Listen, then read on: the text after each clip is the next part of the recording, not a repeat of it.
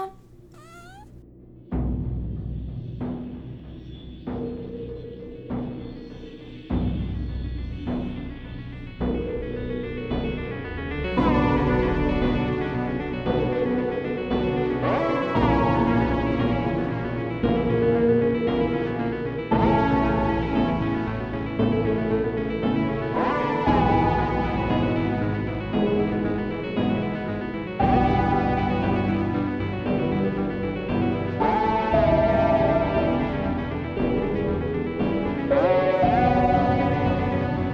That's not true. You've watched less. Well, I have now, like later in my life, but when Okay. when I was like 16, I was just fapping it to like hairy men.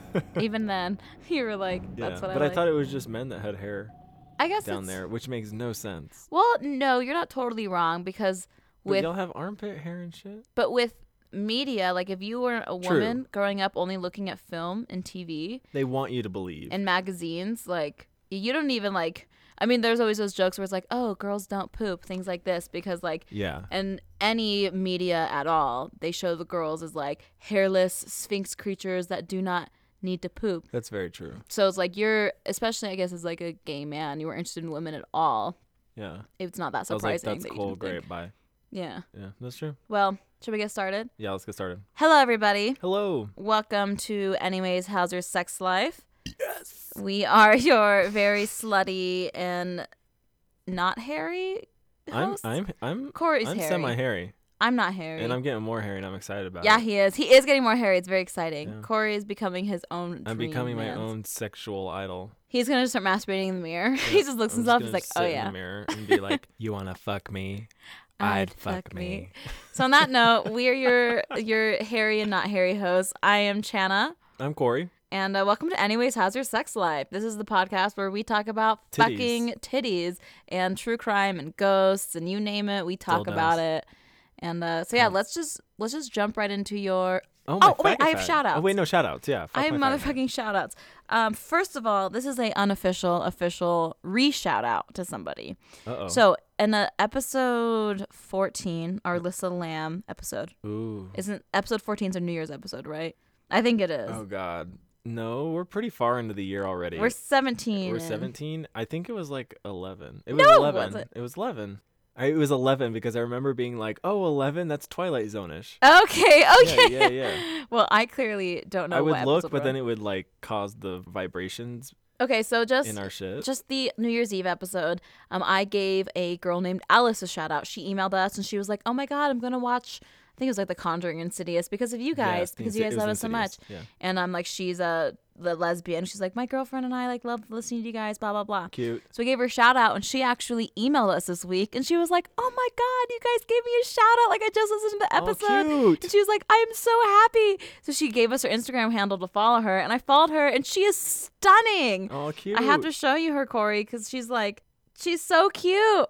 Oh yeah. I think I follow her, or at least I think I follow her now. Yeah, she's like she followed me, She's like the yeah. cutest human being that exists on this world. So big shout out to Alex. If you want to see her Instagram, to also agree with us, she's the cutest person in the world. It is the August Room is her Instagram. So shout out to her because she was really pumped about our original shout out, and she now loves Insidious and Conjuring because duh. Cute. Next shout outs. I have a everyone should. bunch of shout outs today. This week was a huge week for our podcast. Yes. It's been really, really exciting. And it's all because of you guys. Because you guys have been telling your friends about us, liking Yeah. us on Facebook and Instagram and Twitter, etc. It's just been huge for us. So just Yo, we thank you even guys. bought new equipment so we sound a little better. Yes. Not new microphones, not yet, but But we bought a bunch of accessories for our microphones to Yeah. help us sound better. And that is because of you guys. So thank you. We really appreciate it. We love doing this and we're happy that you guys are enjoying it. So continue sharing this with your friends yes, and whatnot. thank you. So here are some shout outs. The first one is to a podcast. It's Palm Pitch Pod. That's the Instagram handle. All these are Instagrams. The next one is Miss MISS __ Courtney with 3 Y's. She sent us a message, she slid into our DMs and she was like, hey, if you guys ever tour or like start doing live shows, like make sure to come to She's going Dallas. Dallas? Yeah, Because she's like, okay. because you guys have a bunch of fans in Dallas. And I was like, well, we will as long as you come drink with us. And Fuck she was y'all, like, go to Dallas. yeah. You know what's in Dallas? What? Is Tallywhackers. It's the gay version or the male version of Hooters. Oh! Yeah. We're so fucking I going. want to go to fucking Tallywhackers. Do you think they have vegan food?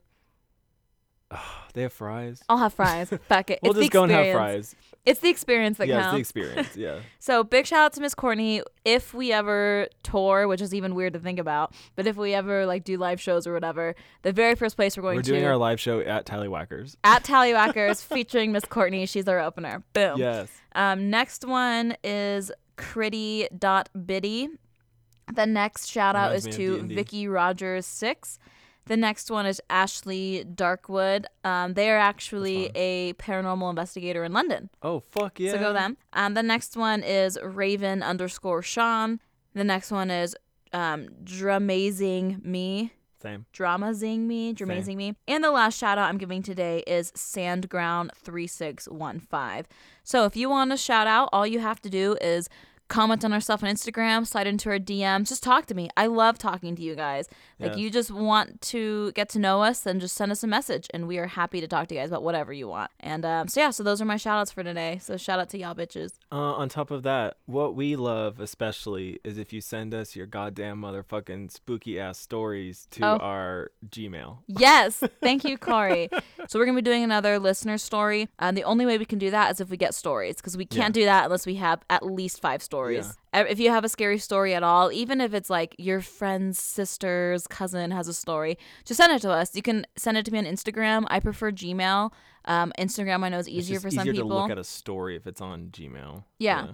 It's just easier for me to copy and paste it to a Google Doc. That's true too. Yeah. So you can email us easily by clicking email us or email me on Instagram. You can also go to our website, which is ahyslpodcast.com, and you go to contact me or contact us section. Yeah. And you can email us there So or yeah, just slide into our DMs. Send us your spooky supernatural stories or your true crime related stories or hilarious sex or stories. hilarious sex stories. You could even message us on Facebook if you'd That's like. true. Yeah. If whatever's easiest for y'all, really, we just want the fucking stories. Yeah, okay? so Facebook, Gmail, Instagram, like those are the 3 platforms that we're going to use to accept stories. If you do it through Twitter, I don't even know how it's possible. So just Don't do it through Twitter. Just do just Gmail or Facebook. So probably the easiest way to do it is go to our website or just slide into our DMs. guys DM, Whatevs. yeah. Send us some stories and make sure to let us know if you want it to be anonymous or not, because True. we'll Yeah. let it be anonymous. Very true. If you don't tell us you want it to be anonymous, I will give everyone your Instagram handle. Of course, if it's through email, I'm not going to give them your email. Yes. So okay. let's jump into your faggot fact. Let's do my faggot fact. Okay, so mine today are about our transgender facts. So, disclaimer, transgender people are not automatically homosexuals, okay? Okay. So, I'm sure most people Noted. know that, but some people do not. And when we say faggot fact, I just put anything that is queer is when I say faggot fact. Yeah. So just disclaimer, transgender people are not automatically homosexuals, okay? First, I'm going to do some interesting facts, and then I'm going to do some sad facts. But we're going to... Ruin your Monday night. Yeah, with pretty some much. sadness. So, but they need to be said, but I don't want to just focus on the sad things because it's bad to just focus on sad things, Yeah. I feel. But you also need the balance. That's why it's good that you're going Yeah. through the positive Because facts. the sad things are important. They because are. They happen. Yeah, exactly. So, first, based off of the 2011 Williams Institute findings that I used in an earlier faggot fact, Yeah, daddy. 0.03% of the population of America is transgender, which would mean in today's population that there's around 977,100 transgender people. Yes, queen. However, the number of transgender adults in the United States has risen. I guess the percentage has risen because according to a 2016 federal and state estimation, there are roughly 1.4 million. Wow. That's cool. Yeah. So of those 1.4 million, 15,500 are in the military. And this shows that there's slightly over 10% of the transgender community that has served in the military or is retired or is currently serving now, which is a much larger percentage versus non-transgender people. So it's really, I thought it was really interesting. Yeah. In 1965, the country's first gender identity clinic opened at Johns Hopkins University in Baltimore, Maryland. A year later, the first reassignment surgery happened, so that was 1966. And that was the first cool. Reassignment surgery that was completed in the 1966? U.S. Yeah, So long ago. that's cool. Do you know who the person? No, I didn't get that information. It's okay. Sorry. F.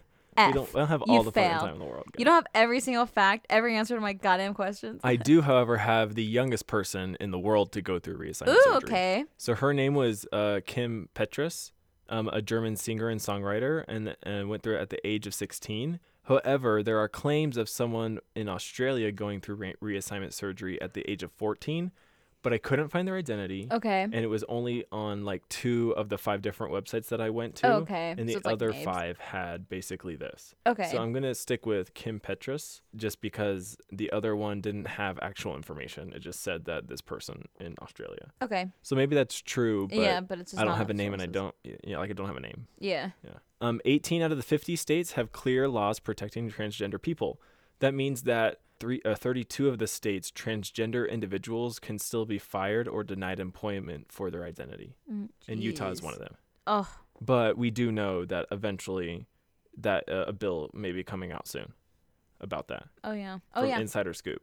Now we're going to get into more sad facts, but they're more just serious facts that happen to be sad, and this is important. So in 2018, advocates tracked at least 26 deaths of transgender people in the U.S. due to fatal violence. Oh. 82% of them were women of color, Oh. and 64% were under the age of 35. Oh. Yeah, and 55% were in the South. Oh Yeah, God, yeah. that's horrible. So research from the 2011 National Transgender Discrimination Survey says that 41% of transgender participants, which was 2,644 out of 6,450, had attempted to take their own lives at some point in their life. Oh. So with that, I have a couple of visibility facts that just sort of will bring light to the same thing that goes with any minority is that when you expose transgender people or when you expose like gays or homosexuals to like their families, so when somebody comes out and stuff like that, you raise awareness and you raise visibility, which in turn has a positive effect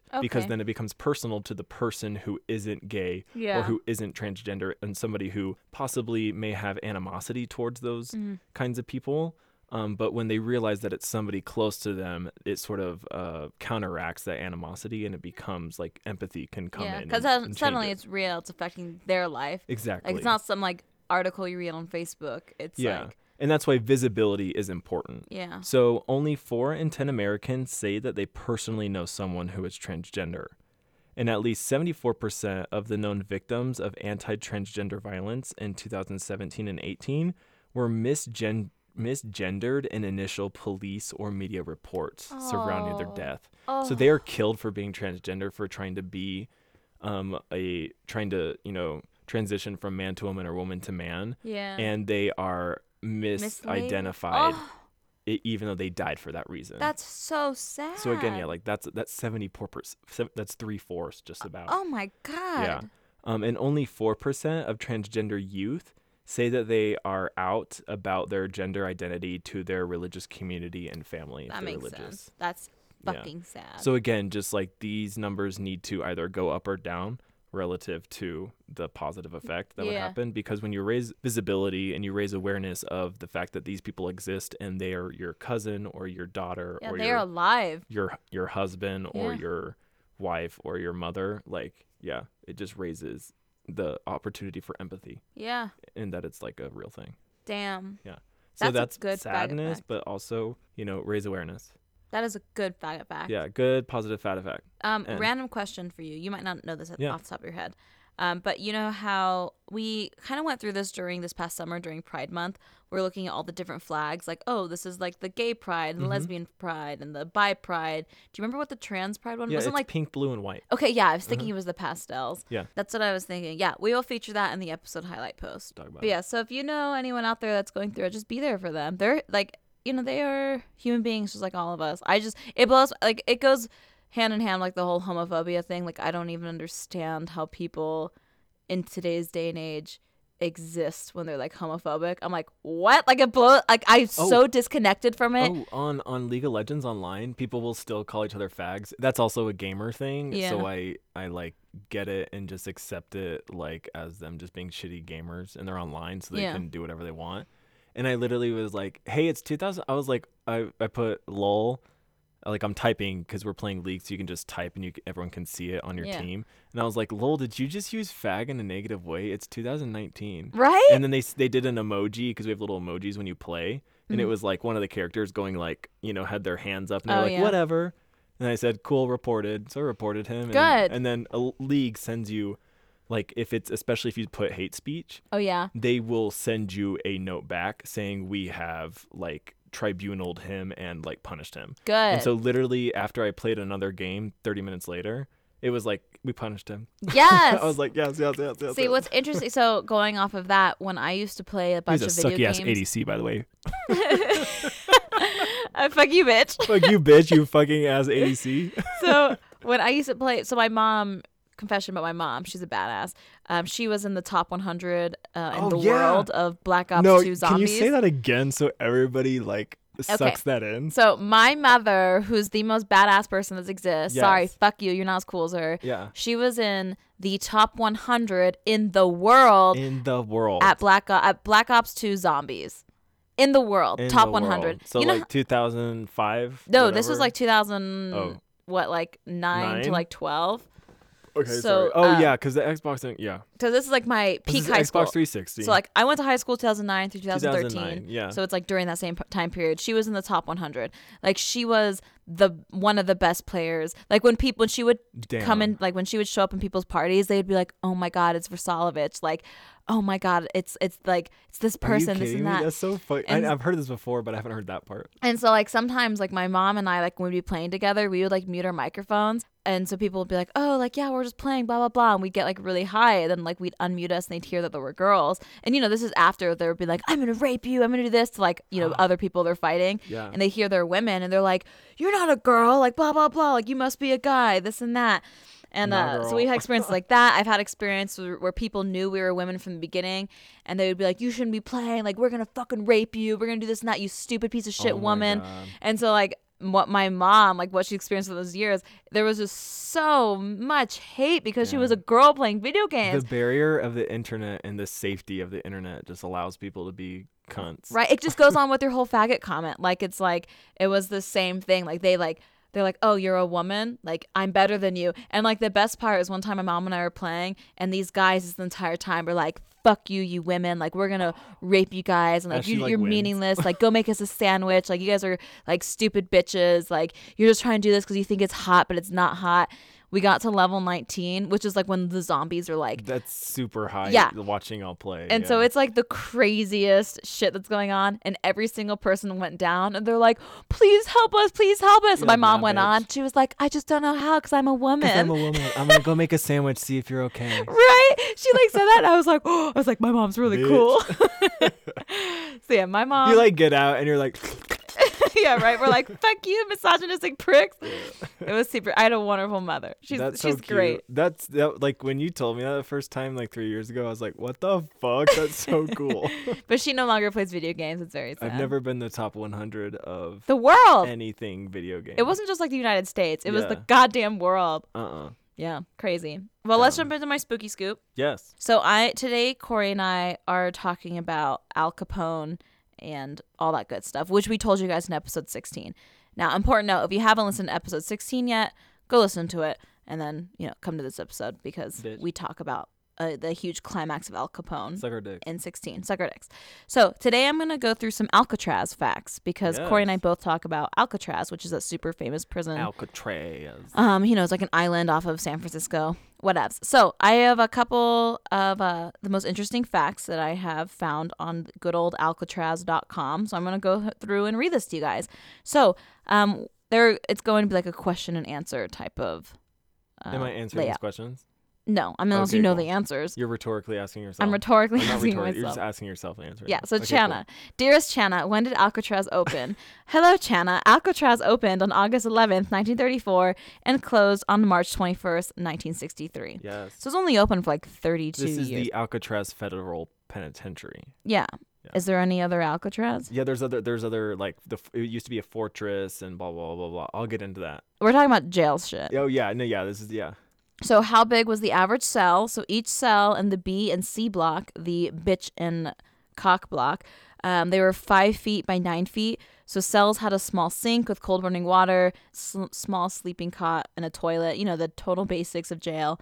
But each prisoner had their own cell. And it was just big enough where they could touch each side of the walls with their arms. So, tiny, tiny. There were about 336 cells in B and C block, but there were also 36 segregation cells and 6 solitary confinement cells in the D block, Dick block. And A block was used for material storage. Inmates were allowed to have visitors. They were granted 1 visit per month, and each visitation had to be approved directly by the warden. But when people did visit, there was absolutely no physical touching. It was like you were behind a glass talking on the phone, the classic movie situation, and you were only allowed to talk about current events or any matters. You were not allowed to talk about current events or any matters concerning prison life. Anything else you could talk about, but anything going on in the world, no. Anything talking about anything going on with their conditions in prison, no. And these were monitored. Like the cop would be listening to your conversation the entire time where you're talking to your visitor. How many people escaped? So there were 2 inmates actually successfully made it off the island, but they were quickly captured. 7 inmates were shot and killed trying to escape. 2 drowned, and 5 inmates have been unaccounted for, but they are presumed to be dead because they definitely drowned. I mean, it's insane the distance they'd have to swim. Now, the most famous escape was of Frank Morris and the Anglin brothers. All 3 were successful in swimming off Alcatraz, but all 3 believed to drown eventually. So, was there anything that inmates liked about Alcatraz compared to other prisons? So, inmate Willie Radke, he indicated that having your own cell was a great advantage over regular federal prisons, because by having your own cell, it reduced the chances of you being raped and sexually violated, which is like... That's a plus. That's a big plus. You're not getting raped. And also the privacy aspect was also cherished. So you can masturbate on your own, but you're not getting raped. He also stated that the staff, at least the majority of the time, treated the inmates at Alcatraz with a lot of respect. Pretty much they all kind of barely spoke to each other, so it wasn't as dramatic and as like, I'm gonna fight you and fuck you up and like, fuck you, you prison scum. It was like they respected you in a way, like they were relatively nice in terms of federal prison. Yeah, with that, I read that an inmate read on average 75 to 300 books. Wow. 75 to 300 books a year. So they obviously did not talk to each other. Sign me up for fucking jail. Yeah. Furthermore, the food was fucking awesome at this prison, I guess. It was considered to be one of the best food you could get in a federal prison. So sweet. Now, what did inmates dislike most about Alcatraz? So the common theme expressed by most inmates was the rule of silence, which was discontinued in the late 30s. So in the earlier years of Alcatraz, inmates were not allowed to talk to one another except during meals and recreation periods. This rule was considered harsh, and inmates were disciplined for even minor violations of the code. So if you bumped into someone, you're like, excuse me, they'd be like, beat the shit out of you. Yeah, or put you in a solitary confinement cell and this and that. Also, this next part, which people talked about why they hated Alcatraz, is totally Corey, because the inmates also stated that the island was always cold. Yep. It's cold. So that is my motherfucking spooky scoop for you. Yes, spooky scoops. So today we're actually going to switch up the order. Yeah, you're going first, right? So usually Corey goes first if you're new to listening to this podcast. Yeah. But today I'm actually going to go first. So I'm going to be talking about motherfucking the OG of OG gangsters, Al Capone. Al Capone. Da da da. Da da da. Al Capone. Da da da da da. Oh yeah. So, let's just get into him. Let's just fucking no spit on the dick. Let's just do this. So he was born Alfonsi. I'm not Italian. I butchered that. Nice. Al Capone was born Alfonsi Capone in Brooklyn, New York. He was born on January 17th, 1899. So his birthday was about a month ago. 1899? Yeah. That's cool. That's when Red Dead 2 takes place. Continue. 1899. So he is the son of a recent Italian immigrants, Gabriel and Teresina Capone. The Capones and their 8 children lived a typical immigrant lifestyle. Capone's father was a barber. His mother was a seamstress. Just really modest. That's cute. Modest little life. He had a bajillion brothers and sisters, though. There were 8 kids. They were practically a Mormon family. but Italian, so like probably Catholic. I don't know. So there was nothing in Capone's childhood or family life that could have predicted his rise to infamy as America's most notorious gangster. His childhood was just so typical, average. It wasn't like he was killing cats in the alley. It was like, oh yeah, there's Alfonso Capone making a goddamn ravioli, like a good old little Italian boy. Sorry, Italy. I don't know. I don't know what you guys do in your childhood. So he was a really good student in Brooklyn Elementary School, but he began falling a bit behind in the 6th grade. So like right at the beginning of middle school, he started falling a little bit behind. He actually had to repeat 6th grade. Whoa. It was around this time that he started playing hooky and he started hanging out at the Brooklyn docks. He was becoming a bad boy. Bad boy. One day, Capone's teacher hit him in the fucking face because she's like, you bitch, you're late. You're like, I guess it was like 1904. Yeah. Okay. So then Capone looks at his motherfucking teacher and he bitch slaps her across the face. Yeah, and he's like, dude, fuck you. Like, get your hands off me, woman. Don't take that shit. And so the principal takes Capone to the office and they beat the shit out of Capone. So Al Capone was like, fuck you, I'm out. And he walked out of school that day and he never went back. So he dropped out of 6th grade. That's what made him. Yeah. That was that exact moment. So fuck that teacher. Damn. So glad I'm not in school in the 19 teens. Right? This is like what, 19. What was it, 6th grade? Yeah. Okay, so you're 10 or 11. So this is like 19. Yeah, it's in 1909, yeah. 1910. That's weird. That was 100 years. That was more than 100 years ago. Now that teacher would be immediately fired. Yeah, right? Fuck. Okay, so because Capone was becoming the bad motherfucker that he is known to be, his fam moved out to a better home on the outskirts of Brooklyn. So it's like this Park Slope neighborhood. I don't know where it is in Brooklyn. If you live there, you probably know what I'm talking about. It was here that Capone met his future wife, Mary. She went by May Coughlin, and his mob mentor, Johnny Torino. I might randomly throw in a very intense Italian mobster accent, but it's just the entire time. Old 20s announcer accent. Yeah, I'm like, hello everybody, here we go, everybody, it's a sex live. It's just gonna happen. As I was typing all my notes, I was like, hello everybody, and then Johnny Torino. It'll only be for the better. Oh, I just hit my computer against. Ooh, we can hear the reverberation. Okay, so during this time, Capone worked a variety of jobs. He worked as a candy store clerk. He worked as a bowling alley pin boy.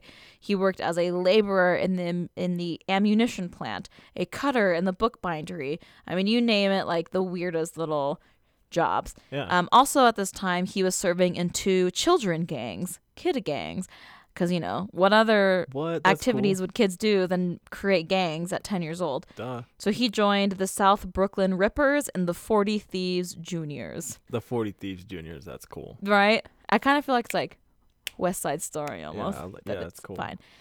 So eventually Capone left the kid gangs and became a member of the James Street Boys gang, which was run by Johnny Torrio, which is my 1920s gangster accent, which will come out every time. So at age 16, Capone became a member of the 5 Points gang and served aspiring mobster Frankie Yale, who was Johnny Torrio's associate. So Capone got a job from Frankie Yale. He was a bartender in Yale's brothel saloon, which was called the Harvard Inn. So it was here at the Harvard Inn where Al Capone made a crude comment towards a woman. He was like, yo, nice ass. Like, I think that was literally what it was. Yo, her brother slashed Capone with a knife across the face 3 times. And that's where he got the nickname Scarface, which you all probably have heard of. So at age 19, he married May Coughlin, and that happened a few weeks after the birth of their child, Albert Francis. Johnny Torrio was the boy's godfather. So around this time, Capone was getting, deeper and deeper into mobster mafia life, he shot the winner of a neighborhood craps game to death as he robbed him of his winnings. No, craps is so fun. Corey and I love playing craps. Y'all, the first time and only time we've ever gambled, we played craps, and we came out $85 on top.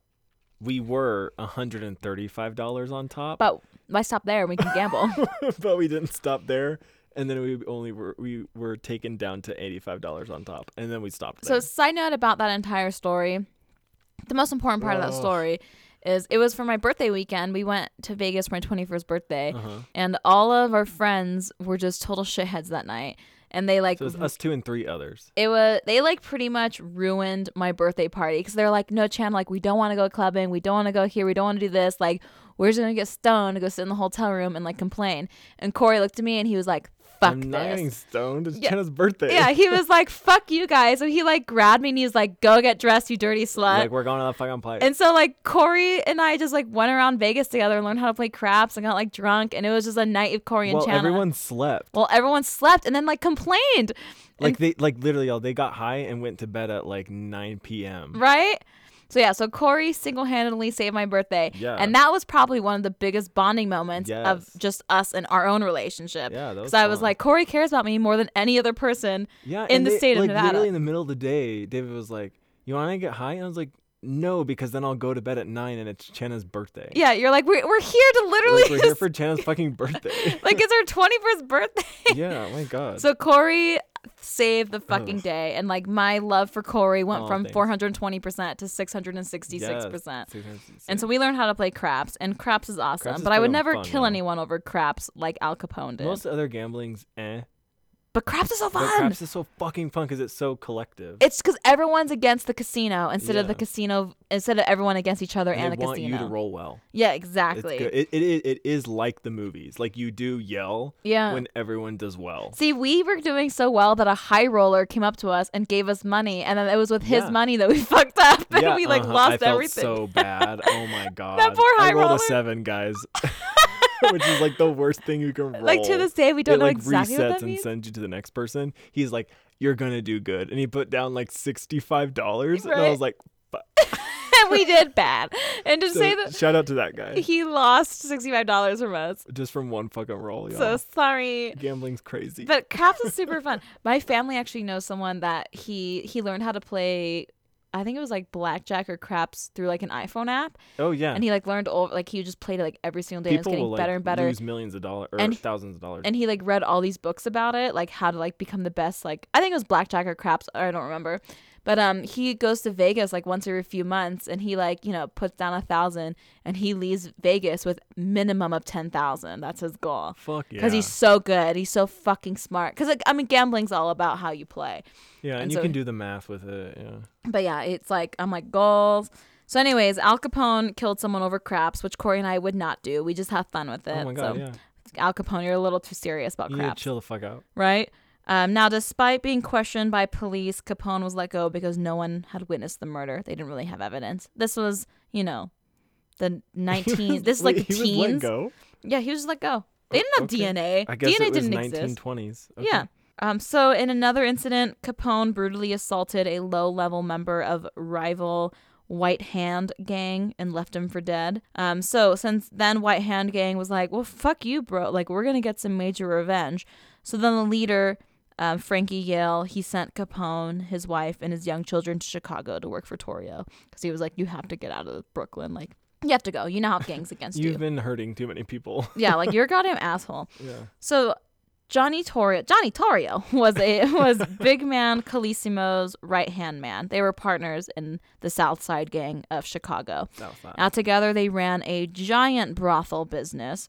And Capone arrived to Chicago in 1919 to work as a bouncer and bartender for the brothel. Nice. So during this time, Capone contracted syphilis, but he never sought out treatment, even this treatment was readily available. And treatment was like, take this pill, So will cure your question, syphilis. In my like light investigation of that part of his life, he knew about it, right? Yeah, But he knew just he had- never. Yeah, he just didn't Yeah. care. He was like, what's the symptoms of syphilis? I don't know. Okay, but let's say it's itchy dick. Like he had an itchy dick. No, it's. I don't think it's that. I It's think not- it it can doesn't, like, actually burn. be pretty sleeper, Oh, and that's why you get like blood testing for it.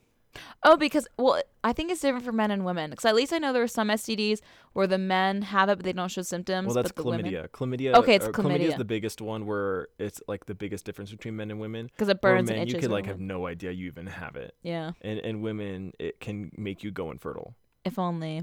I'm just kidding. You're like, where's that fucking? Where's that chlamydia? fucking? Just kidding. I actually have never had an STD before, Yeah. so go us. Go us. Woohoo! Yay. We're We're sluts, but we don't have STDs. about a few months ago, Jordan and I were talking. Like we're like, oh my god, we both have never had STDs before. Oh, good job. And we're like, we made it through the millennial gauntlet. Like, we made it through this millennial sex gauntlet. y'all Like, are the cream of the crop. right? We're the cream of the motherfucking crop. So Capone landed in Chicago in 1919. In 1920, Prohibition went into effect. So Sad. Johnny Torrio pushed the gang with Colosimo as the gang leader. There's so many Italian names here. Damn, yeah. It all sounds like spaghetti to me, but it's not. So Torrio pushed the gang. Offending so many people.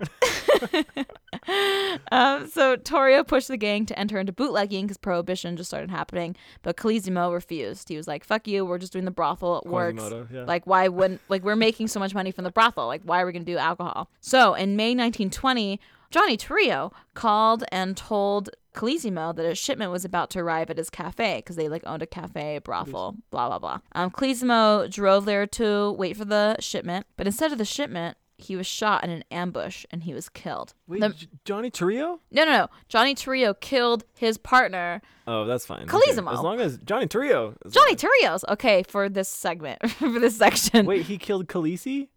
Sure. Colosimo, Khaleesi. We're now, yes. Johnny Torrio killed the mother of dragons. No. That's impossible.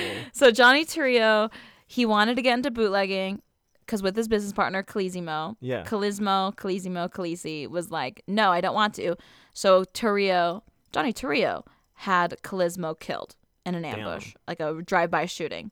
Now, the murder officially went unsolved and no one was arrested or charged for it. And many believe that Johnny Torrio obviously ordered the killing so he can go into the lucrative business of bootlegging and take full control of the gang. Hell yeah. Now, Johnny Torrio allegedly brought in Al Capone to kill Colosimo. Nice. So suddenly you have this new kid, Al Capone. Allegedly. Allegedly. He was the hitman. Yeah. Okay. But I mean, like, it pretty much happened. That's kind of the thing with Al Capone is like every single crime he committed, you're like, I guess it was Al Capone. And that comes back to haunt him. Literally. Damn. See, I don't know. I purposefully did not research anything past his death. And I tried to stay you. off of my. Yeah. Okay, so now after Colosimo's death, Johnny Torrio took over the gang. Now with Johnny as the new leader, he quickly made Al Capone his second in command. So now you have these two new people leading the entire South Side gang of Chicago. Now together they bribed politicians, they bribed law enforcement, etc., to get complete control of the bootlegging industry in the South Side of Chicago. So this next part that I'm going to talk about is a summary of my segment in episode 16. So if you want, you obviously want more details. So after this episode, make sure to go to episode 16 to listen because it goes into what I'm going to say in crazy amounts of depth compared to what it's like a 2-minute summary compared to a 30-minute explanation of what happens. To summarize episode 16, Johnny Torrio, the head of the South Side gang, and his right-hand man, Al Capone, met with all the Chicago bootleggers to work out a system of territories. It was important to everyone to avoid bloody turf battles, and the gangsters were able to pool their political powers and their soldiers in the street just to really take over the whole bootlegging industry to help each other make money, essentially. So Dean O'Banion, he was the leader of the North Side gang, and his right-hand man was this guy named something Bugs. I don't remember. This was episode 16. And they accepted the agreement. So O'Banion lived the Torrio's deal for about 3 years before becoming dissatisfied with it. Long story short, this is like a 30-minute segment in episode 16 that I'm not going to go into detail again because that's the episode before this. O'Banion was not happy with the deal because Johnny Torrio and Al Capone are making a lot more money than him and Bugs. So he started this long-ass feud, which pretty much they would constantly go behind each other's back, say fuck you to your fuck you. It's like petty gangster drama where it's like, oh, you're gonna sell your whiskey on my street? Well, I'm gonna open up a brothel on your street. Oh, you're doing that? Well, I'm gonna do this. It was just going back and forth for a really long time. And I wrote here, they kept on trying to one-up each other with pettiness and gangster badassery. It all came to a head after O'Banion essentially stole $500,000 in the 1920s, $500,000. So to now, that's like what, over $1 billion. He stole $500,000 from Johnny Torrio and got him arrested. So Johnny Torrio and Al Capone's Southside gang then assassinated O'Banion in his flower shop because O'Banion was a florist. But Al Capone was never there. No, he wasn't. Yeah, he was at home doing whatever. Yeah, Al Capone was somewhere else. Yeah. He was, with his wife. So never got in trouble for it. That's the whole thing. Any of these crimes I'm saying Al Capone did, he wasn't there. He just gave the okay. Yeah. So this resulted in the attempted assassination of Johnny Torrio. Now, Johnny Torrio survived, but he decided to move to Italy because he was like, fuck, I am too old. I'm rich. I'm moving to He's Italy like, to "Fuck eat America, lasagna." I'm gonna live rich in the Alps. Yeah, Bye." exactly. So he then handed complete leadership to Al Capone. So now we have a 26-year-old Al Capone. So he is Damn. 1 year younger than you, Corey. Damn, I failed. You are not a gangster lord of Chicago. Fuck you. Fuck me. So we have this 26-year-old Al Capone, 1 year younger than Corey. Corey you just fucked hear up. me like load a gun and shoot it. Right now I'm like, God damn. I'm like, anyways, this podcast is over forever. So he is the new boss of the Southside gang that took in legal breweries and a transportation network that reached all the way to Canada with political and law enforcement protection. Shit. So you have this kid running this huge gang that's infiltrating politics and law enforcement and everything. And like literally controls the media every day. Like the stories are all about what your gang did. Whatever. Yeah. Damn. Exactly. And the stories were also highlighting how Al Capone was In your moment, you like your actions inspire an entire genre of film. right. Like that is Shit. important right here. Is Al Capone is what spearheaded the mafia movies, like the damn. mobster, like The Godfather, Goodfellas, Well, all the the good original stuff. Scarface in 1932. Yeah, like that would Yeah. not exist without Al Capone. Down. Period. So Al Capone, he was the new leader. He had all this power and money, everything he's ever wanted at his fingertips. This gang was bringing in around $100 million a year. $100 million for 1926 is so much fucking money. It's wild. Damn. So he began living a luxurious and very public lifestyle, because why the fuck wouldn't you? He was spending money lavishly, although, he always used cash to avoid a trail. He indulged in custom suits, custom cigars, gourmet food, gourmet drinks. His preferred liquor was the Templeton Rye from Iowa. If you've ever had that, you're like Al Capone. He was particularly known for his flamboyant, gay diamonds and jewelry. His favorite response to questions about his activities were, "I am just a businessman, giving the people what they want. All I do is satisfy a public demand." I can't possibly do an Al Capone accent. I wish we were good at accents, but we're not. Johnny Torrio. So Capone was becoming a celebrity. Everyone's like, Al Capone, what's he going to do next?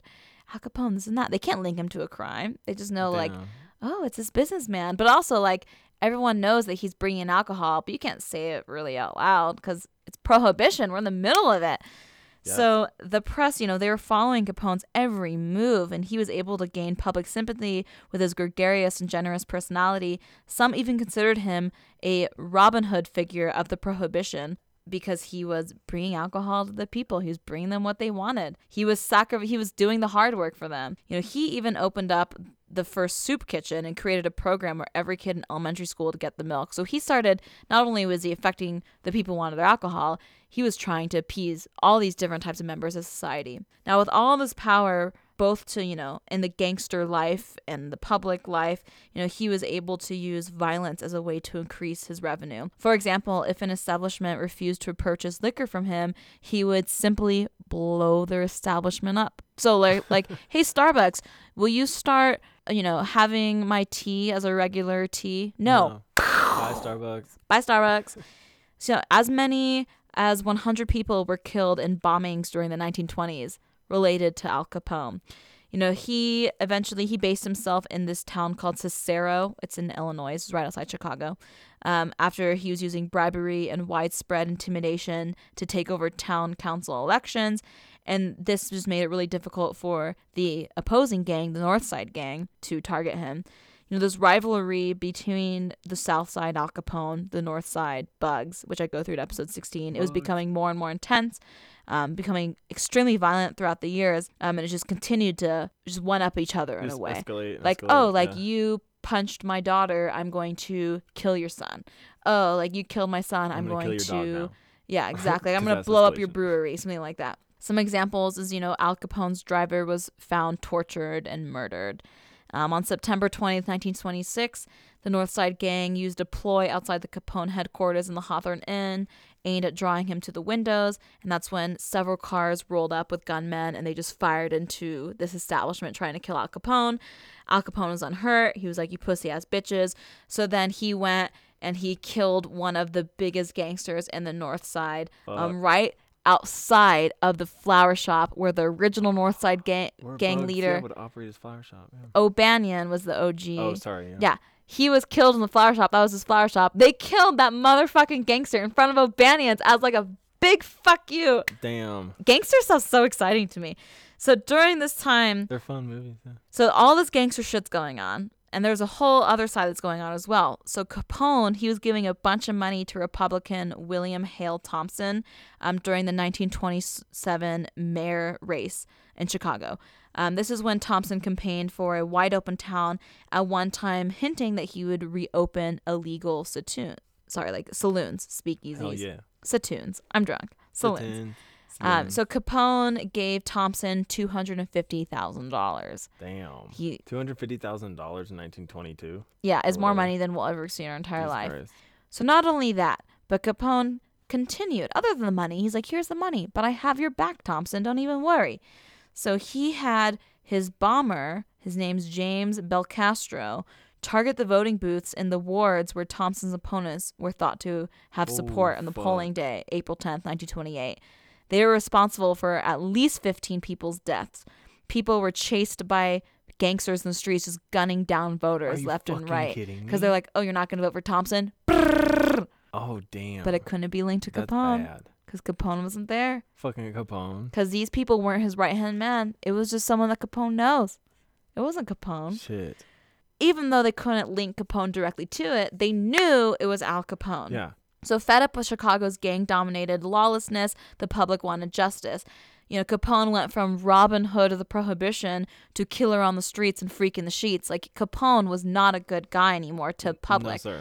However, police weren't able to link him to the crimes, like I mentioned. You know, there wasn't any direct evidence linking him to anything. It's just hearsay. Like, oh yeah, it's Al Capone. He has his bad reputation, but we don't have fingerprints here. We don't have this and what that. can we fucking do? It's 1920. And it's the 1920s, exactly. Like, they can't do much. It's like, oh, Yeah. did you confess to this crime? No. Okay, you're free to go. Yeah.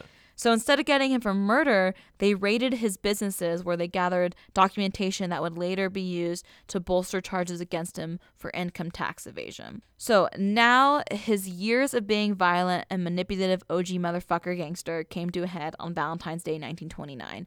So this is like the orgasm of episode 16. So again, like go to episode 16 if you want more, because like I'm not going to I'm not fully going to give you an orgasm right now. We don't need to redo it. I'm just still rubbing your clit, you know? So Capone and Bugs, and reminder, Bugs was the leader of the North Side Gang.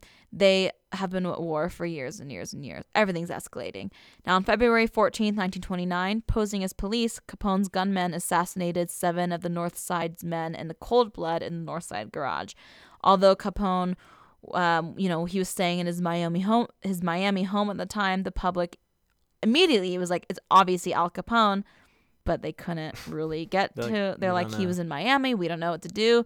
But they still labeled him as public enemy number 1.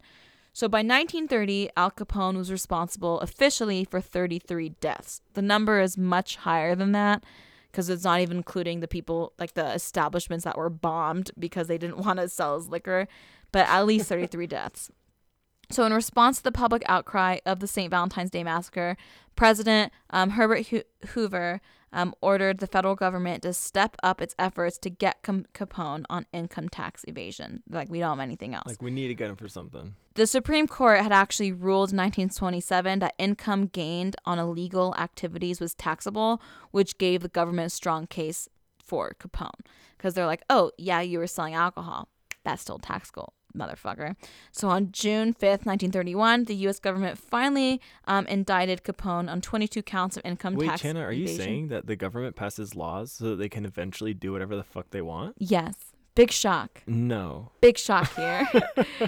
So although the government had strong evidence against him, Capone remained confident that he would get away with it, with a minimal sentence. And he struck a plea bargain in return for a 2.5-year sentence. When the judge in the case declared that he would not honor the agreement, Al Capone quickly withdrew his guilty plea and he went on to the trial. During this trial, Al Capone bribed and intimidated the jury members to find him innocent. He was like, could you imagine one of those jurors being like, Yeah, okay. Should we send him to jail? Well, he obviously did it, but should we send him to jail? Yeah, but he also offered me $100,000. And like, also, I don't want to fucking die, and I don't want my like wife or dog. Yeah, to they're die. like, but like, there's a guy in a black car that keeps on driving by my house. Right. Like, I don't think I should send him to jail. But last minute, so after he bribed and intimidated the entire jury, you know, it was set to him. It was set in stone. He's like, I'm good to go. I'm Al Capone. like, I'm Johnny chill. Torrio. I'm good to go. The judge switched to an entirely new jury last minute. What the fuck? Yeah. I don't even know like how often that happens. Loud? I don't know. I'm not a fucking I lawyer. don't know the fucking lawyer. So again, either. That's if the like I problem. mentioned in the last episode, if you're a goddamn lawyer, let us know that's allowed. But it was What the allowed in fuck? 1920, whatever the fuck this was. So the new jury found Al Capone guilty and sentenced him to prison for 11 years. So his time in prison, so he spent the first 2 years for a sentence in federal prison in Atlanta. Now, after he was caught bribing guards, he was like, yo, here's a $10. Will you suck my dick and give me a peanut butter sandwich? Al Capone was sentenced to... Will you give me a bag full of peanut butter, put it in a microwave that doesn't exist yet so I can fuck it? No! Yo, sorry, inside joke. We're fine. So after he was caught bribing the Don't guards- fuck bags of peanut butter that you have put in the microwave, okay? That's the lesson. Yeah, if you you- take anything away from today, You goddamn It's bad. perverts. Don't fuck peanut butter. just don't. It didn't ask for it. Don't It put wasn't your... made for that purpose. Don't put it in peanut butter. Whatever you think it is, just don't do it. If I ever run for a campaign, that'll be it. Don't put it in peanut butter. That'll be my slogan. That's an episode title. A podcast. Don't put it in peanut butter. Okay, so he was bribing guards for peanut butter, and the guards were like, nah. So he was sent to the notorious island prison Alcatraz Alcatraz. in 1934. So in Alcatraz, this is when he started suffering from some pretty poor health. Al Capone, like I mentioned earlier, he had syphilis. He never treated it because he was like, whatever, I'm Al Capone, Johnny Torrio. Now, he suffered from neurosyphilis, which was causing dementia. Yes. He also suffered from serious withdrawals from years and years of severe cocaine abuse, and which had Cocaine. perforated his nasal septum. Cocaine, hell of Now- a drug. Yeah, cocaine, same girl. It's rough. Hell of a drug. So after serving 6.5 years, Al Capone was released in 1939 to a mental hospital in Baltimore, which he remained for 3 years. Now, in 1946, his physician and a Baltimore psychiatrist both concluded that Al Capone had the mentality of a 12-year-old child because his dementia. Oh, he Got so deteriorated so extreme. much. Yeah, Oh, damn. it actually got so extreme that so he was living out his final years with his wife and immediate family in a secluded atmosphere in like his property in Florida. And it got so severe that he would go fishing in his pool in his backyard because he thought he was fishing. And like he was fucked up the last few years of his life. Damn. Now, someone who has watched my great grandma get dementia from the beginning all the way to the end of her life, it's like horrific It's watching people great. go through Yeah. it. So he was fucked at the end of his life. So like I said, he lived out his final days with his wife, his family in Florida, and he died on January 25th, 1947 due to a stroke and pneumonia. So that is Al motherfucking That's Capone. Al motherfucking Capone. So now he's dead, which is a perfect segue to Corey's section. To my section. Okay, so mine this week is titled The Legends of Alcatraz. Daddy. And we'll get to Al Capone at the end because Al Capone is an inmate, but I'm just going to, stave y'all off until the end, just like get that climax where it Oof, should this be. is the good build-up we like. Yeah, so we're foreplaying y'all. So, introduction to Alcatraz, I don't need to do it. Y'all know about it. I'll just jump straight into the history. Yeah, bitch. So the earliest recorded owner of the island of Alcatraz was Julian Workman, and it was given to him by the Mexican governor Pio Pico in June of 1846. Pio Pico? Yeah. So later that year, the military governor of California, John C. Fremont, bought the island for $5,000 in the name of the U.S. government. But basically what happened is a few years later in 1848, the United States government, the 13th president, Millard Fillmore, he ordered that the island become like a United States military reservation. And so the United States was like, this is our land now. This is us. Like, OG, just like classic U.S. being like, this is ours now. Wait, are you trying to tell me that the United States of America happened because a white man rolled up and he's like, this is mine now, bitch? No, literally. Classic American. But you know what? Why this is really an outrage, Chenna, and this is sarcasm, guys, is because a white man had the land taken by the white man of America. That's why. White betrayal. That never happens in our society. Right. So damn, I'm really sad. Yeah, no. So literally, the government's just like, okay, this is our land now, and this is for the United States military. This isn't for for California. Fuck you, John C. Fremont. Pause really quick. Yeah. Look at Toulouse's weird position right now. He is like laying down flat as hell. Oh, Booze, he looks so weird. Right? Like a weird burrito. Right, he looks like a weird ass burrito, What like the a burnt fuck? burrito. Booze, you look longer than you should be. Right? He's like he's a fucking Wendigo. Booze, don't be a Wendigo. He's like, bitch, I'm asleep. I mean, he's always hungry. He's always hungry. He's a Wendigo. He's always grumpy. He's Or always hungry. Wendigo. Sorry, I think they're kind of. We just say Wendigo because I say it all the time. Damn you, Corey. It makes you think, like, It's I a wonder Wendigo. how many things we say just so incorrectly I know, because we've been what around was each it? other. I said it to somebody. I was talking about Until Dawn with somebody Oh, yeah. at school one time, and I was like, yeah, and there's like Wendigos, and somebody was like, yeah, Wendigos? I was like, don't be a fucking cunt. You're like, yeah, We're just classmates. You're I like, don't know you. tomatoes, bitch. Yeah, like, it's bitch, the that's same like thing. a cunt. So, basically, in the 1890s, Fremont even like went and like tried to sue the American government because they never Damn. compensated him for the money. What? Yeah, they're like, this is just ours, bitch. Suck it up, because we're the fucking American government, and that's what we fucking do. Right? Yeah, and That's so that fucked just happened. up. Poor Yeah. guy. So when this was acquired and designated as United States Military Reservation, from 1853, so just 5 years later, to 1858, the U.S. Army began fortifying the island, creating Fortress Alcatraz. Daddy. So this became a very big, important place during the Civil War for the Union, as the fortress became a stockpile of arms for the West, and also it became like a very heavily cannoned prisoner of war camp where they housed Confederates Damn. during the war. Also during the war, this is where like Alcatraz Island became like transformed into what we know it as the like penitentiary, as like the maximum security prison that it eventually Daddy. becomes, because they started adapting the island to accommodate all of these prisoners of war that they had. So on Jeez. March 21st of 1907, Alcatraz was officially designated as the Western U.S. military prison, and then later to become the Pacific branch of the U.S. And it continued as such until October of 1933, where it was deactivated and then moved to the Bureau of Prisons. In less than a year, at 9:40 a.m., like Channa said, on August 11th of 1934, the first batch of 137 prisoners arrived at Alcatraz. So during the 29 years it was in use, the jail held 1,000. 546. You're actually really close. 1,576. Damn Damn, it! you were off. You just like had one number off. So Damn. it held 1,576 prisoners and some of the most notorious criminals in American history, such as Al Capone. Al Capone. Johnny Torrio. No, not Johnny Torrio. He was sorry. dead. No, he was in Italy. He was like, fuck y'all. He was like eating fucking lasagna. So Goddamn. fuck y'all. in the Alps, goddamn. Robert Franklin Strode, which is AKA the Birdman of Alcatraz. George Machine Gun Kelly. Yeah! Bumpy Johnson, and more. Machine There's, Gun Kelly there's has more. to do with some Al Capone stuff. Oh, he I does. just didn't go into it. It was just so much. No, yeah, there's always a ton. Isn't there a rapper named Machine Gun Kelly? Maybe. I think there is. I don't know. I don't know. I don't watch. I don't We're too listen white. to rap.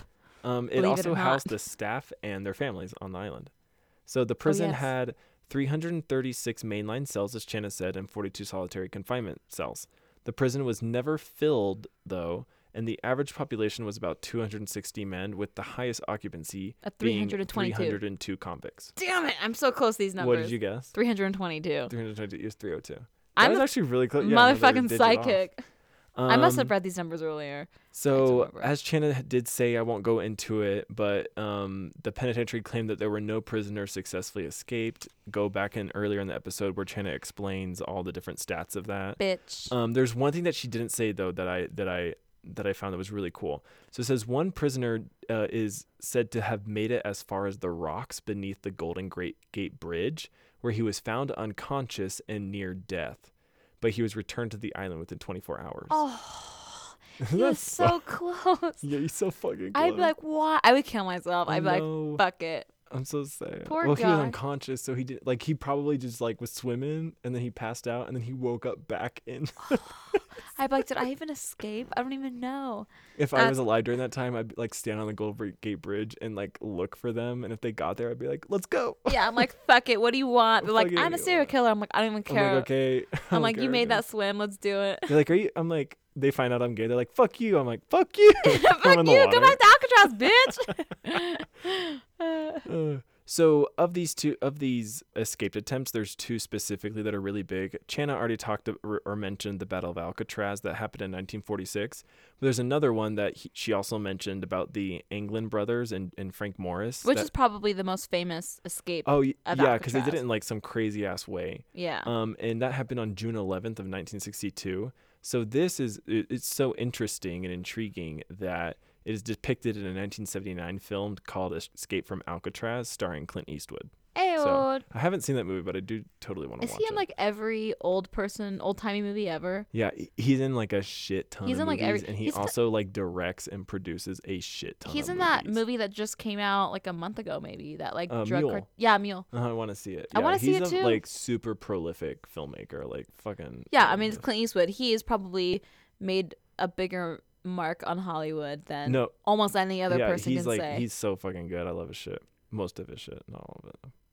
Okay, so overall, during its time as a penitentiary, 8 people were murdered at the prison by inmates. A guard was murdered in the laundry room in the late 1930s. Same. And then 2 died in the ill-fated 1946 escape attempt, and 5 inmates were killed in random attacks.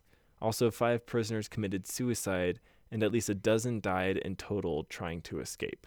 Damn. So just adding up all those like little facts together. Lots and lots of death. So there's lots and lots of deaths, which equal lots and lots of Ghosts.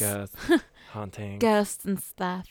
So because the penitentiary costs so much more than the average penitentiary, like per inmate, it cost about $10 per inmate versus the average $3 per inmate, like in the country. Damn. Yeah. So since it costs so much, the Attorney General Robert F. Kennedy at the time ordered the penitentiary to be closed on March 21st of 1963.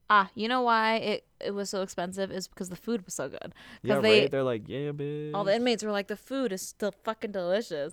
They're giving like 5-star, I don't know. They're like giving lobsters. They're and like calamari, a steakhouse dinner every night, like from yeah. Ruth's Chris. That'd be awesome. I'd be like, send me to Alcatraz. Send me to Alcatraz with Al Capone. No, but it's cold, so I don't want to go. So What? fuck that shit. Oh yeah, it's cold. You do I not don't want to fucking go. Fuck that shit. After it was closed in 1963, Alcatraz Island was occupied by the Native American activists for the first time on March 8th of 1964. So this basically leads to a whole podcast worth of shady American history where the American government gives the Native Americans the land of Alcatraz, like gives them the island and then takes it back.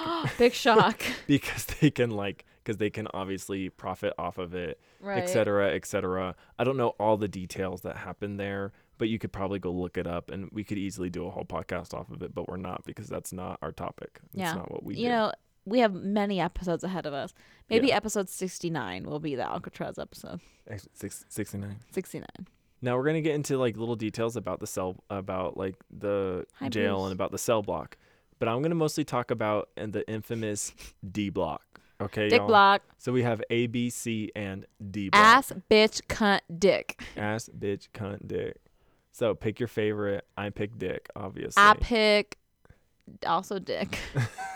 Fuck. We're big D block. We're guys. some Okay, D we're block D lovers block. over here. So the infamous D block, known as the treatment block for some of the worst inmates, had varying degrees of punishment that included isolation, solitary, and strip. Oh, that was the cutest little sneeze. So prisoners were held here from anywhere to 3 to 19 days, where they would be given their meals in their cells and were not permitted to work and could only shower twice a week. Okay, bye to The worst cells for confinement as punishment for inmates who stepped out of line were located at the end of D block in cells 9 through 14, and these cells were known as the hole. Ooh. Yeah, right. So these cells had no light, and it was colder than the rest of the prison, which was already cold. So it's super fuck cold. That shit. It's super duper cold. Yeah, and the prisoners sent here were regularly stripped, beaten, tortured, and often starved and forced to sleep on the cold concrete floor wearing nothing but light underwear. Oh my God. So a side note to this, just like reading other things, I didn't really like write this down or put this down, but basically sometimes what they would do to these prisoners at the same as well is they would like splash them with water or hose them with water and then leave them in their cell with it all like, so everything is cold, and they're soaking cold, wet. they're soaking wet, and they just sleep on the whole Oh hard my ground. And they usually are given about like 2 different blankets or something like that. So everything's just sopping wet, and they would try and do this on the coldest days in San Francisco. Oh my God. So they would just like leave them sleeping at like everything sopping wet on the cold ground, just like trying to fall asleep, just like basically almost dying. What the shivering. fuck? Yeah, yeah. The 5 cells of the hole just had a sink and a toilet, and the very worst of all of these cells was nicknamed the Oriental or the strip cell. It had nothing but a hole in the floor, and that was the toilet. Nothing else was in the cell. Oh my God. It was just a cell with a hole in the floor, like a Turkish Oh my God. restroom.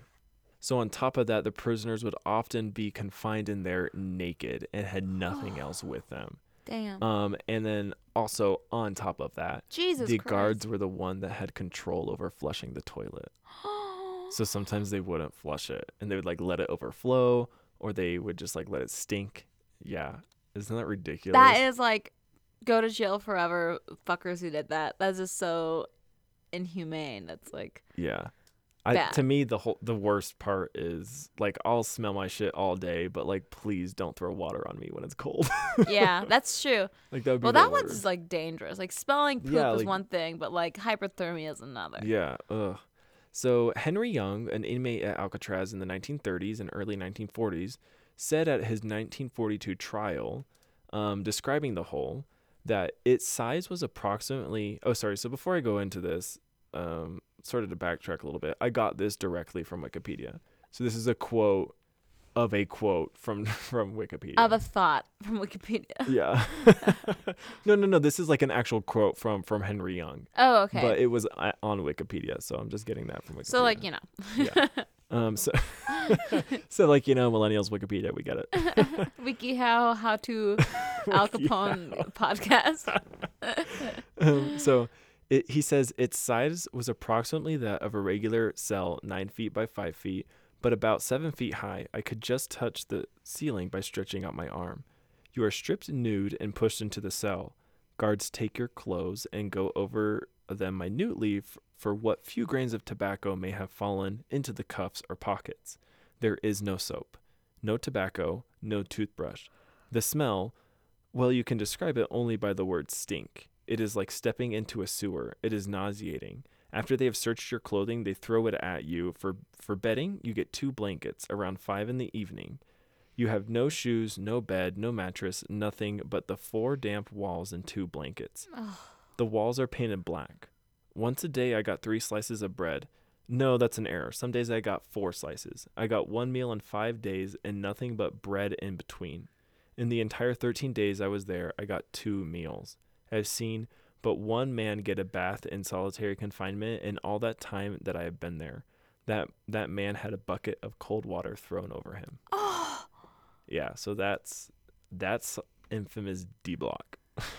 Jesus, Dick Block sucks. Dick Block sucks. I'm no longer Team Dick. I'm Team, I don't know, ass bitch I'm or still cunt. What's the Team other one?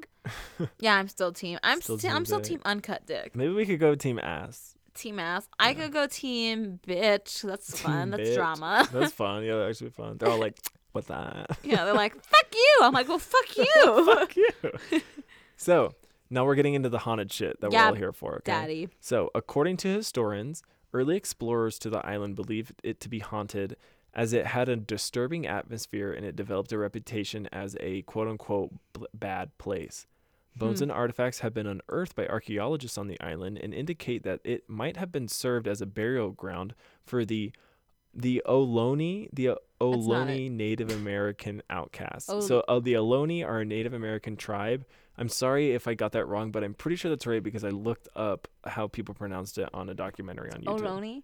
The Ohlone. Ohlone. So I'm sure it's the Ohlone Native American tribe. So They avoided the island as they believed that evil spirits resided there and were using it for deporting their criminals under the tribal law to live on the island in isolation. So basically, they used it just as the British used Australia. Okay. Yeah, to like put their criminals and stuff like that.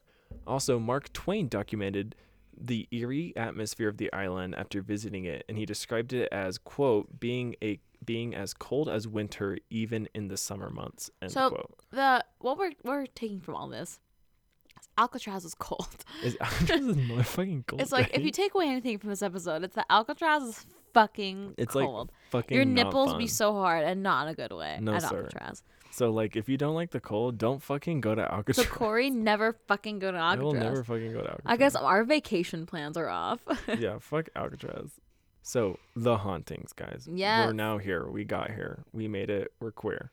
So, from the late 40s to the early 60s, there are numerous reports from the prison guards and inmates of sobbing, moaning, screaming, inexplicable smells, cold Daddy. spots, and spectral apparitions. Sounds like my sex life. What gets me the most are the screaming and moaning that would come from the tunnels and caverns below the cells, that are often referred to as just like a dungeon of sorts that like were from the old fortress that I talked about in the history. Yeah. So what happens is basically Damn. the old fortress, like the military fortress, it collapses and then they build the penitentiary on top. Jeez. But there were like a series of tunnels and shit that were like, you know, dug into the place that are in old dungeons of the fortress that are beneath the cell blocks. So you can literally like access them. And what people, inmates and guards alike, during like the times that it was a jail, they would hear moaning and screaming echoing up from the dungeons below. Through the secret tunnels. But literally, secret tunnels. Secret tunnels. But there was nobody there. Oh. So like imagine like just hearing They're random like, screams. well, not that sexual. Yes. Oh, yes, yeah. Daddy. Yeah. Yes. Yes. Like all the people like masturbating violently. Oh my god. No, so it's like. So I'm not a good ghost.